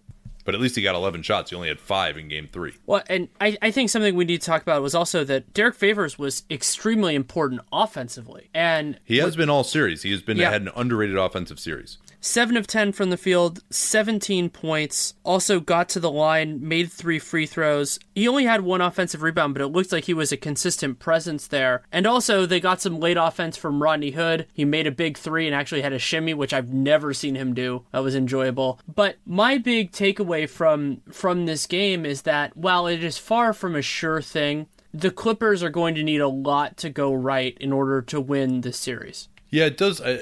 We'll see what Gobert can do. I mean, he didn't seem like the same presence defensively. Offensively, I mean, I was shocked he could be as good as he was. He was 6 out of 6 from the field, 15 points in his 24 minutes, had a couple of offensive rebounds, did block a couple of shots, but that was really kind of on-ball plays.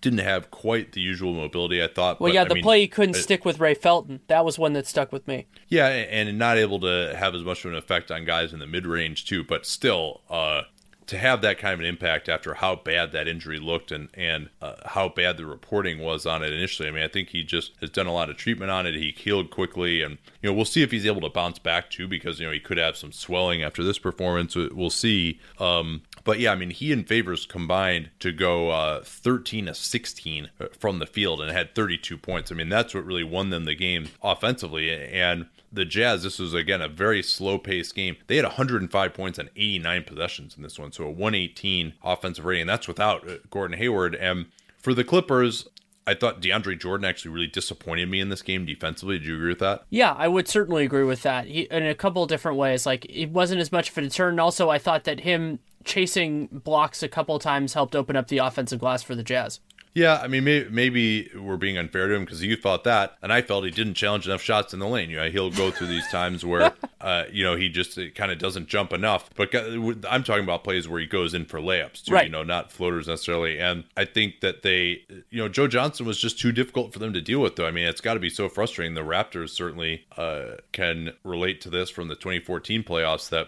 And then Utah had enough shooting around him. I thought that, the Clippers just have too many liabilities. They went at Jamal Crawford in the post again. I mean, Jamal Crawford is going to be seeing poor Joe Johnson, or poor Jamal Crawford is going to be seeing Joe Johnson in his nightmares. And then when they finally did try and double team, Joe set up just an incredible cross-court pass to Joe Ingles for a corner three. He and Hood, excellent spot-up shooters. And considering Joe Ingles is 6'7", Hood 6'8", and he can jump. So you've got guys like Crawford and Redick. Ray Felton was in as a defensive replacement, as Austin Rivers still has not been able to play with that hamstring, although reports are he might be a little bit better for Game 5. But, I don't want him trying to guard Joe Johnson either. He's going to be too small for him. And same thing for Hayward.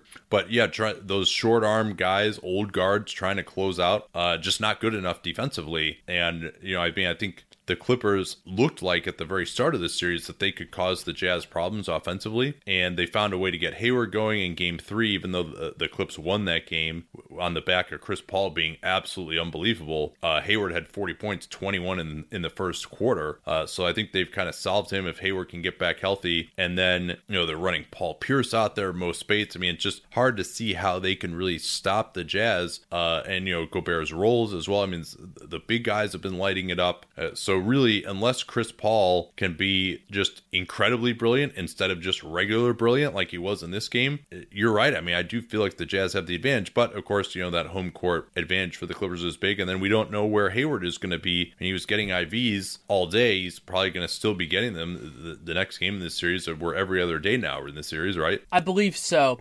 I think they play on Tuesday. I think it's Tuesday, then Friday. I believe that's what it is. Yeah. Well, so I could very easily see Hayward being on a minutes limit in the next game as well. It's tough for him to get back and get hydrated. There's another point I wanted to make, which is Mo Spates, probably not the answer at power forward. Definitely, probably not in this series, and definitely not if they make it to the next round. And when you look at Doc Rivers' rotation in this game, without Austin Rivers, sure, but Wes Johnson was exhumed, but only played 3 minutes. Paul Pierce played 12 minutes, and then Mo Spates played 20. 2 of those 3 guys are not the answer against a good team, and the third almost definitely isn't either. Yeah, I mean, I think I just don't understand. They made a much larger investment in Wes Johnson, $6 million a year for 3 years, the full mid-level exception, than they did Paul Pierce, who's at the mid-level, than they did Mo Spates, than they even did Mbah a Moute, who's only got the biannual. So with that being the case, like why? And they played fine with Wes Johnson on the floor there when their bench unit was successful early in the year. Wes was a part of that. I know he's in Rivers' doghouse now, but I mean, he seems like he would be one of the better options on Joe Johnson, even, as a guy who can at least, pretend to make some shots, get out in transition, which, nobody goes in transition in this series at all. But Wes had like one fast break for a foul. So, I mean, I think he's got to give him a shot. They got to get some more athleticism on the floor, as they always have. But, I mean, these Utah wings are a tough matchup due to their size for the likes of Redick and Crawford. That's for sure. Call it instinct, but if he's able to play, I think that we're going to see a closing lineup of Chris Paul, one of the 2 shooting guards, Austin Rivers, Mbah a Moute, and DeAndre Jordan in the later games of this series. No, you would imagine so. I mean, coming back from a hamstring injury and playing a ton of minutes has got to be pretty difficult, even if you are imbued with the amazing Rivers blood. Yeah, can't keep the Ferrari in the garage, man. I mean, I think actually, the Clips are no worse off without Blake offensively, I would say, at least in their main units. If they go to the bench, they probably are. But I think they miss him more defensively at this point, which is a surprise given his reputation earlier in the career. He's not a rim protector, but as the league has gone more for mobility, guys who can switch, Griffin actually defended Joe Johnson pretty effectively because, Griffin's one of the few guys that Johnson can't just like go right through with his size. So, I think they're really missing him more there. And for Blake, I mean, we haven't talked about this at all because that news came down on Friday. And this plantar plate injury to his right big toe. He's going to have surgery, miss the rest of the playoffs. It hasn't had the surgery yet, but with him going into free agency, and number one, it's just, I feel bad for this Clippers team, even though they have some perhaps surly personalities, to just other than 2015, they've never all been healthy really at once. I guess 2014 they were too, but these last 2 years, just to never have a healthy shot and just lose and get some closure, I think, that's something that if I were in their position would haunt me a little bit, even though, we're saying from the outside, yeah, this team isn't that good. They never would have beat the Warriors anyway, so what does it really matter? But from their perspective, they at least, would have liked to have had a shot at it. Your athletes always believe in themselves. So I do feel for them as a group in that respect. Do you feel that this injury makes it any more or less likely that Blake returns? Not off the top of my head. I don't know if it affects the offers that other teams will make for him. And this is his first time at unrestricted free agency, so we'll find out what he really wants. What I think this might do, and I don't know how to really quantify this in terms of Blake, Doc, and Chris Paul, or JJ Redick, who's also a free agent, is how they think about what running this back. So let's say the most optimistic thing is they all come back, they all turn the keys, and they have another 3 years together. What this might do, even if it's the feeling of, oh, we didn't get our chance, is the pragmatism as they watch these other teams go and say, what is this going to be? And maybe Blake being out of it entirely might actually cause a different perspective there. Yeah, I do feel, to have season-ending injuries in the first round of the playoffs 2 years in a row. And then, this is another surgery for Blake as well. And when you throw in that he's had the surgery, that he also has been really injury prone with the lower body. This is his second surgery of this season. He had this quad issue where he was basically took him like 6 months to get back from that. He couldn't play in the Olympics. Certainly I think that the chances of him ever being, and his diminished athleticism this year, the chances of him ever being like a true frontline top 15 type of player in the league, I'm just about ready to shut that door now, to be honest, which is too bad. I would have liked for him to have a longer prime than he did, because I think he's someone that is not, we're going to forget how good he was from like 2012 to 2014. That's a really good point, and I never want to lose sight of that. You and I actually spent a little bit of time today, we're talking about young Dwayne Wade and how sometimes you lose sight of how good somebody was early in their career, or even in their peak, because of what happens after that. Yeah, I agree with you. I had one more point. Yeah. Yes. The about the stinging for the Clippers is also both of those, really the injury binges that happened the last 2 years, they led in both those series when it happened. I mean, they won game 3 without Blake, so I would count that. I think they would have been the favorites to win this series. I think they would have had a good shot of winning game 4 if Blake had played. So that adds a little bit too. It's not even like, we would have done that. Like, they have a legitimate belief that they would have won both these series with Blake, and they still can win this one, but it's a different feeling with that than maybe like the Blazers are feeling about Jusuf Nurkic. As helpful as he would have been, I think the what if questions are very different there. Yeah, and we shouldn't lose sight of the fact that the Jazz have plenty to cry about as well. If Gobert and Hayward are healthy all series, and the Jazz, the series might be over already, so there's that aspect of it as well. I think this series is about a 50-50 proposition going forward. If I felt more confident in what they could get out of Gobert and Hayward in game 5, I think I probably would favor the Jazz, even though they are going to have to go on the road for 2 of the last 3. This is normally not an advantage situation. And the Jazz got to win game 5, winning game 7 on the road. That is such a tall order that game 5 is a must win. We ready to move on to the main event? No, I think we should spend another hour and a half discussing these other series. But and we've also done I think 7 hours of live video today as well with the Tour NBA show, which we really enjoyed. And of course, we encourage you guys to keep watching. We'll figure out what our schedule is going to be for that after this, and watch my Twitter account, Nate Duncan NBA, for that. And this was just a fantastic game, but I think the place to start with it, as it was a 110-108 victory for Memphis in overtime with Marc Gasol hitting the game winner. How do we feel about the series now going forward? Because the Spurs have looked extremely vulnerable, and they've looked extremely vulnerable in all the ways really that we thought that they would be vulnerable. And that's always a concern going into the playoffs. Their offense has been Kawhi and then just periodic contributions from other guys. LaMarcus Aldridge has disappointed me in this series. You would think that he would have some advantages, especially as they've they're not getting him the ball enough. I feel not. Only 11 shot attempts. They're not getting him the ball and pick and pop enough, which you would think with when he's matched up against Randolph, they should be able to get him pick and pop jumpers all day. Now, part of the problem is they just go under on Parker every time, and Kawhi is probably not really quite fast enough to dime him up, and Mills isn't a great pick and roll point guard, so that's part of their problem. and also just not having enough shooting on the floor. But, they could run that play more often for sure. I mean, they got this same team last year. They got all Aldridge could get for pick and pop jumpers early in that series against the Thunder. And then also, like, when he's guarded by Green, get him the ball in the post. I think he's been very effective in the post against Green so far. So that's a concern. Yeah, you're going to go into the go other ahead. one. Well, so the other concern is while they had a high-ranked defense this season overall, there was this real question about whether that was going to persist in the playoffs when you play consistently higher-end opponents and you have to change up the rotations. Yeah, they didn't have Dedmon in this game due to illness, but overall in the series, the Spurs Pop hasn't trusted him anyway. Yeah, but overall in the series, the Spurs have not defended at the level that will be necessary for them to move on, not only to like win the championship or anything, but even to make the Western Conference Finals. Yeah, David Lee, he's starting to get exposed now more for some of his old bugaboos in terms of his strength and rim protection than his mobility, which actually has been a pleasant surprise this year. But he had some ugly plays in this one. Gasol, has not been trusted down the end of games either. Something that must bother him going against his brother in this series. And Aldridge may be a little underrated defensively, but still not a guy who can move his feet that well on switches. We saw Mike Conley abuse him pretty badly on the right side of the floor, including for a nice floater in overtime that put Memphis in nice position. And then just in pick and roll defense, I mean, Mike Conley has just been embarrassing these guys. And they try putting Kawhi on him. That's not going to help much either. I mean, another situation where, hey, if they went a little smaller, maybe they could switch some of this stuff with Conley and make it difficult. But Greg Popovich, did play Bertans a little bit, who I actually thought amazingly was probably their best defensive four-man and probably their best shooter. But and Bertans was plus 13 in this one in 10 minutes. I think he needs to play more. But he's still, no Kawhi at the four. John Simmons can't really get on the floor much.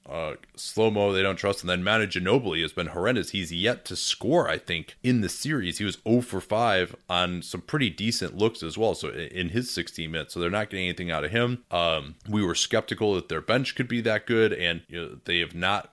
They have hurt Memphis when Conley's been off the floor in the series. I mean, there's a ridiculous stat about that, but I think overall they needed to take even more advantage in some of these situations and just haven't been able to do it. So, I mean, if not for Kawhi's heroics, I mean, with this game probably wouldn't have been nearly as close. And they also forced a ton of Memphis turnovers in the second half, which I don't know that they're necessarily going to do that regularly in this series either. So, yeah, I mean, I'm not going to say they're going to lose the series, but yeah, I don't feel good about this Spurs team at all right now. And think about the disparity in terms of how they're going to head into the next series. That Houston, after that little burst at the end of Game 4, they're now up 3-1. I think they're probably going to win that series in 5. This Spurs one is going to go at least 6, maybe 7. Just wars each way for almost all of these games. They're having to work Kawhi extremely hard. They're going to be in very different places after the end of this series if the Spurs even win it, which I expect them to. Yeah, I do. But still, we mentioned this after Thursday's game. Memphis has really looked way better, especially when Conley's been on the floor. I mean, this was a ridiculous stat. The Grizz are plus 4.2 per 100 possessions with him in the game in 143 minutes, with him out of the game in this series, and part of that garbage time in the first game, negative 44.7 net rating. So and one thing that I thought Memphis was up 88-80 in this game, and I thought they actually didn't bring Mike Conley back soon enough in the fourth quarter. I thought they should have just not rested him, played him another 2 or 3 minutes, and then I think they would have actually won this game comfortably. And instead, they opened the door for Kawhi Leonard to nearly produce. I mean, he's had enough defining performances that he doesn't need this, but he was awe-inspiring at the end of the fourth quarter in particular. Yeah, we'll pick up the play-by-play, but suffice to say, he scored 16 straight points from when it was 88-80 with 4 minutes left, and Memphis had the ball as well. First, he got switched off of Mike Conley and stole a pass, went down. Bertans dropped his pass, and then Kawhi popped out for a 3 to hit that. He then, the next time down after a Carter offensive foul, drove on Gasol, probably traveled but missed it, got fouled, got 2 free throws, so that got him within 3. And then Leonard got a steal as James Ennis tried to drive on him. I wouldn't recommend that, James Ennis, late in the clock, and got an and one to tie it at 88. So it was a personal run of 8-0 with 2 steals leading directly to his own buckets. Just incredible. And then he just continued to cook he hit a pull-up 3 over Gasol and pick and roll to put them up by 3. And he forced a turnover before that, another one. Yeah, he did that, and then Conley blew past him, but Kawhi scared him from behind. He missed a layup. Then a controversial play. Tony Parker missed a bad 3 from the left wing. David Lee got the offensive rebound. This is with the Spurs up 3, and with about 2 minutes left, he kicked it out to Patty Mills, and the shot clock never reset. So as Patty Mills is taking this wide open 3, the shot clock goes off, and then Tony Parker and Lee are both kind of like looking around, complaining to the refs. Conley just goes right down and gets fouled and hits 2 free throws. So that was, I mean, the Spurs had a gripe, but also, maybe they could have gotten back and played some defense as well. And it's, I mean, after you've made your first complaint, they're not going to change the call. So then it's 91-90. Conley makes both the free throws, and Kawhi gets a post up. And they had to help. I mean, that's one of the incredible parts about this is Kawhi has to draw so much attention, but then they ended up not scoring on that possession. Yeah, Marc Gasol came over from the baseline. Parker missed the drive. And then with Kawhi on Conley actually told Gasol, he threw it to him at the elbow, and then they posted up Vince Carter on Tony Parker. David Lee had to come over to help, and then Zach Randolph had an easy layup finish, and that actually put Memphis up by 2. And then Kawhi, with under a minute left, and Kawhi again, completely ridiculous. He tries to drive and pick and roll, gets stopped, gives it up, then pops out for a tough 3 coming off a screen on the left wing, contested by Carter, and that put San Antonio up by 2. And then I thought one of the biggest plays of the game that no one is ever going to remember was just they try to enter the ball to Gasol at the elbow, and LaMarcus trying to contest it, gets called for a total ticky-tack foul. And it wasn't a play like, he might have got into him a little bit. He got his hand on the ball. Gasol corralled it, though. It wasn't a turnover. And they called a foul. Gasol got 2 free throws with Memphis in the bonus. Gasol actually did not have a free throw or a field goal in the third and fourth quarters, but he made those 2 free throws.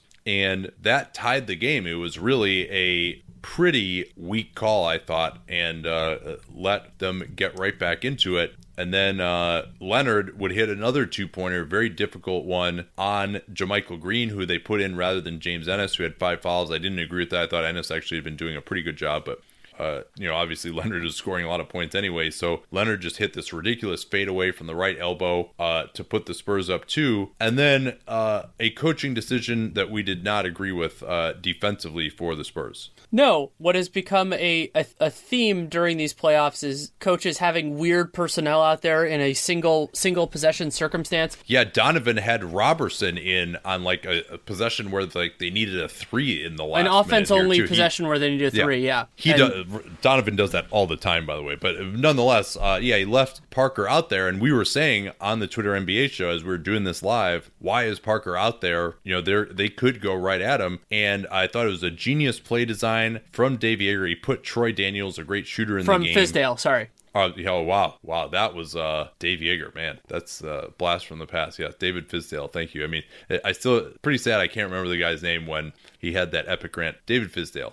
Because, Dave Yeager would never play Troy Daniels anyway, right? No. So he put Daniels in, and he was guarded by Parker, who, as we said, shouldn't have been in. They should have gone with like John Simmons, someone with a little bit more size. And the design was nice because they started off with a small pick and roll with Daniels slipping to go for a 3. That caused the switch. Kawhi had to take him. It was Parker on Conley. Conley basically overpowered Parker. It was good defense by Parker, but he had the advantage. And Conley hit a beautiful righty floater from about 12 feet right of the lane and sent the game into OT. Yeah, Kawhi had a chance. I think there was very little time left, but didn't make that shot that would have won it. About 3 seconds left, and Ennis defended one. I thought Ennis actually was fantastic defensively in the overtime after things kind of went back and forth. Really, the sequence of the game was Memphis trailing 102-100. Conley just throws it away. Great steal by Tony Parker on the weak side. Fizdale, not Yeager, Fizdale, had inserted Andrew Harrison, and we were saying on the Twitter NBA show, why is this guy in? They don't have to guard him at all. But him not being guarded was part of why Conley didn't have anywhere to go on that steal. And Parker throws it ahead to Patty Mills. Danny Green, who was awful in this game, I think didn't hit a 3. He was like 0 for 7 or something like that. Did not play down the end. I still would have had him out there because he's really good. But Pop loses confidence in him. He doesn't have as much equity with Pop as perhaps he would with me. But Patty Mills and Parker out there in the backcourt, throws it ahead to Parker or to Mills, and Andrew Harrison comes back and knocks it off the backboard. And I thought it was a great job. Joe Borgia in the league office said this on NBA TV later, that it was a great point. A lot of times the refs might say, hey, you know what, we'll call the goaltend, because now you can only review it if you call the goaltend. And it was a good block, but that would have taken away the subsequent Memphis fast break. So they had confidence in saying that it was a good block. It absolutely was. And then they came down, and Marc Gasol scored his first field goal after halftime as David Lee attempted a comical attempt at a charge. That was absolutely abysmal. I mean, another one of those, I talked about this with the Jeremy Grant foul like an hour and a half ago, but the idea of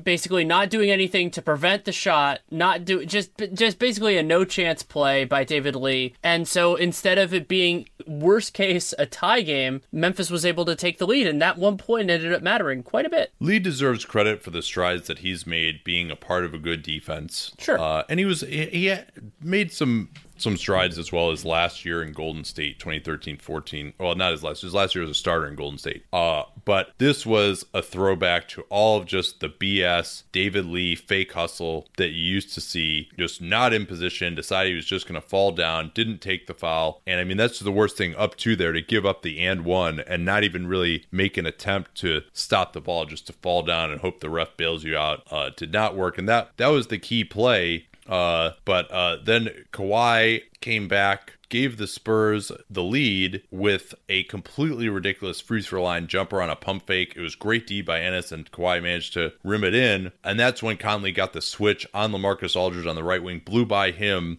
for a lead, and then Ennis with great defense forced Kawhi to lose it, and Memphis actually was looking pretty good there after that. Yeah, I mean, so then Kawhi, one of the few shaky defensive possessions that he had, he went for a reach, and Conley just went to the free throw line, but he missed one. Another story of the weekend games, or the whole first round, is point guards missing free throws, or just pivotal free throws. So it was a 4-point margin with 30, about 106-102. Yeah, I think I misspoke earlier. With about 31 seconds to go, and that means, when you're down 4 in that sort of circumstance, you basically need to treat it like you need at least 5 points. And they only had one timeout left, so they had to kind of do a lot at the same time. Yeah, it was another weird lineup for Pop, kind of needing a three. He had Lee, LaMarcus, who doesn't take a ton of threes, Tony Parker still on the floor. Mills tried to bring it up, and he tripped. It just went to Kawhi. Marc Gasol, after Kawhi came off a little bit of a screen, was too far back, and Kawhi hit another ridiculous three-pointer to get them within one. And after Andrew Harrison hit 2 money free throws, then it was really maybe one of my favorite. We've been a little critical of Pop here, but one of my favorite plays drawn up of the playoffs. Just a beautiful screen. It looked like the main action was Kawhi coming off of a down screen. He looked like he was open, and I was kind of wondering, all right, why is he not shooting it? But he wasn't that open. And that was because Mills then faked to just kind of run away. LaMarcus screened his man Harrison. JaMychal Green didn't switch out fast enough. He had to run at Mills, who had a wide open three. Mills pump faked it. Then Kawhi's man had to come off of him in the corner to try and get Mills, and that got Kawhi Leonard, the hottest guy on the floor, just a wide open corner three. But I mean, I love Pop drawing up the play for Mills using Kawhi as a decoy. I mean, there's so many coaches that just would not be willing to do that with a guy who's hot with their star player. And that is, you see some of the equity that Pop has in San Antonio there, and it paid off by doing what's best for the team. And ironically, it was Leonard himself, the decoy, who got the three-pointer to tie it at 106. And then, at 108. At 108. And then that led to 7.2 seconds left. Spurs, at this point, I don't think they had any timeouts left. But anyway, Memphis was going to take the clock down, and Marc Gasol ended up with the opportunity. Yeah, they entered the ball to Gasol at the elbow. They had Conley coming off for a dribble handoff. And when they were sitting together in the presser after the game, Conley was like, oh yeah, Mark had the option to hand to me, or he could drive, and he made the right decision. And Mark was like, oh yeah, there's no way I was handing it to you. I was shooting that. So Mark made as quick a spin move as it gets, going to his left, and then a 1-foot fadeaway runner from 15 feet over a 7-footer, and he scored it to win the game. San Antonio had no timeouts left with 0.7 remaining and had to just settle for a heave, and series tied now at 2-2. What's your gut feeling on how this one ends now, Danny? I feel like it's going 7. And I think the Spurs are going to win in 7, but I feel like it's going 7. Memphis has played so well the last 2 games. Like that, I think back to the first 2 games in Chicago, in the Chicago-Boston series, ignoring what happened after that in terms of Rondo. Like, it wasn't just that Memphis won. Memphis played really, really well, and it took a superhuman effort from Kawhi Leonard to make this one a game in the first place. And so I think that Memphis certainly has a shot of winning Game 6. I think they have an outside chance of winning Game 5. So I expect the Spurs to win the series, but they're going to put some miles on their best guys. And now Mike Conley, 35 points in this one, plus 9, 4 of 8 on threes. I mean, he's going to have a bad shooting game at some point,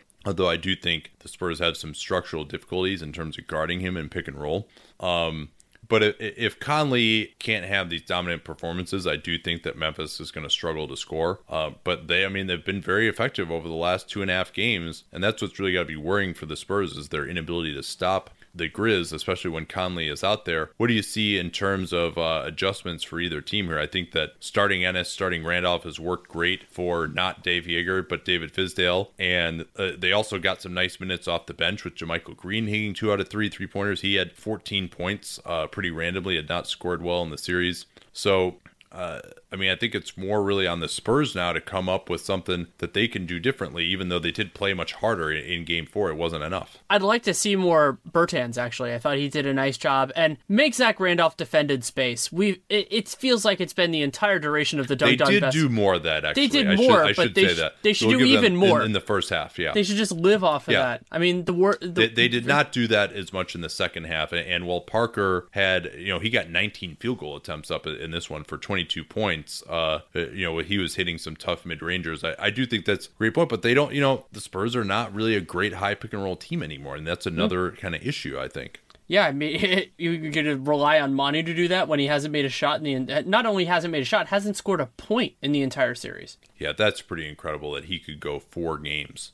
And be like 0 of 17 from the field or whatever he is. That's really kind of sad to see. I hope he is able to bounce back a little bit in this series because he, again, has had a reasonably nice year this year. Yeah, I'll wonder where Pop's going to go with his big man rotation. He certainly hasn't trusted Dwayne Dedmon. I don't feel that David Lee is worthy of that trust against the best of the best. And Bertans, I think, is interesting. Of course, Kawhi at the 4 Gasol is a statue in pick and roll. So, and I mean, Parker had a good game here, but just keeping an eye on the Mills-Parker dynamic, I thought Mills has had some inspired stretches. He hasn't been really great either, which is another concern for the Spurs in terms of both the short and long term. But I think that if they're going to be relying a lot on Kawhi. I think they can use LaMarcus. We already talked about that earlier, but there isn't a quick fix to what's ailing them. And considering Memphis is good, but they're not elite, and they're missing not only Chandler Parsons but Tony Allen. We can say that missing Tony Allen is helping them with their spacing, but the Spurs should be playing better than they are. Even whether win, lose, or draw, even if Memphis is playing better than we expected, the Spurs they were the second best team in the NBA this year. Yeah. And I mean, another thing that was concerning, only 16 assists for them, even though it was an overtime game, even though they scored 108. Just so reliant right now. Well, and Memphis had 22 turnovers. It was incredible. So Memphis had like 20 turnovers in the second half. I think they only had 3 turnovers at half. They had 19 turnovers. I did a comment on the Twitter NBA show that they combined for 8. I believe both teams had combined for 8 at halftime. Then Memphis had something like 20 in the second half and overtime. Yeah, I mean, Kawhi Leonard's line in defeat should be noted. 43 points, plus 18. I mean, we talked about without Conley on the floor. I think I read that the Spurs scored 2 points in the entire time that Kawhi Leonard was out of the game in this one. So yeah, I mean, remember how the Spurs were supposed to have this big bench advantage? Not really. It turns out, and Kawhi to be plus 18 and to have played 44 minutes, 43 points, 6 steals, 8 rebounds, 7 of 10 on threes, 14 of 30 from the field overall. I mean, and lose when you were plus 18 and you played 44 minutes. I mean, we talked about it with Russ too. That's Kawhi maybe not built this that way, but it's got to be pretty frustrating. Yeah, well, I mean, we've already gone for 2 hours. Is there anything else we need to say? Yes, and that is good night. Yeah.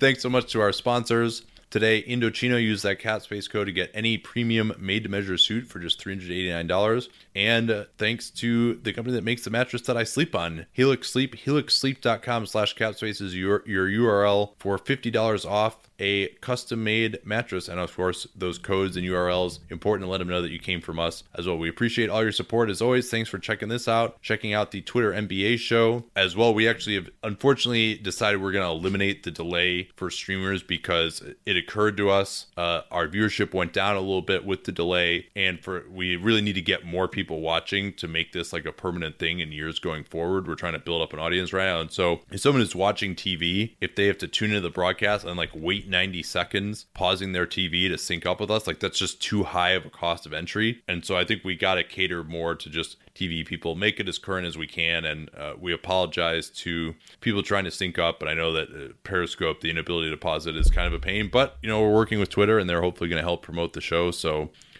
that's why we're doing it this way, and we want to get as many people involved in this as we can so that we can actually, start making some money off this thing and make it worthwhile to do for, 6 hours a day during the playoffs or whatever it ends up being. So we thank you for your support on that. Let people know about that as well if you're enjoying the telecast. If you have suggestions on how to improve the show, we also always appreciate those. We've incorporated a few of those suggestions as well. We always love the comments during the break as well. It's a great way, even if you can't sync up, just during halftime, commercials, post-game, that's a great way to get involved with the show as well. So we really appreciate that. You can follow me on Periscope, Nate Duncan NBA, or Twitter, Nate Duncan NBA, to get notified of that. And now that I'm saying the word notify as notify, it's time to say goodnight. Talk to y'all next time. At Bet365, we don't do ordinary. We believe that every sport should be epic. Every basket, every game, every point, every play. From the moments that are legendary to the ones that fly under the radar. Whether it's a three-pointer at the buzzer to tie the game or a player that goes 2 for 2 at the foul line. Whatever the sport, whatever the moment. It's never ordinary at Bet365. 21 plus only. Must be present in Virginia. If you or someone you know has a gambling problem and wants help, call 1-800-GAMBLER. Terms and conditions apply.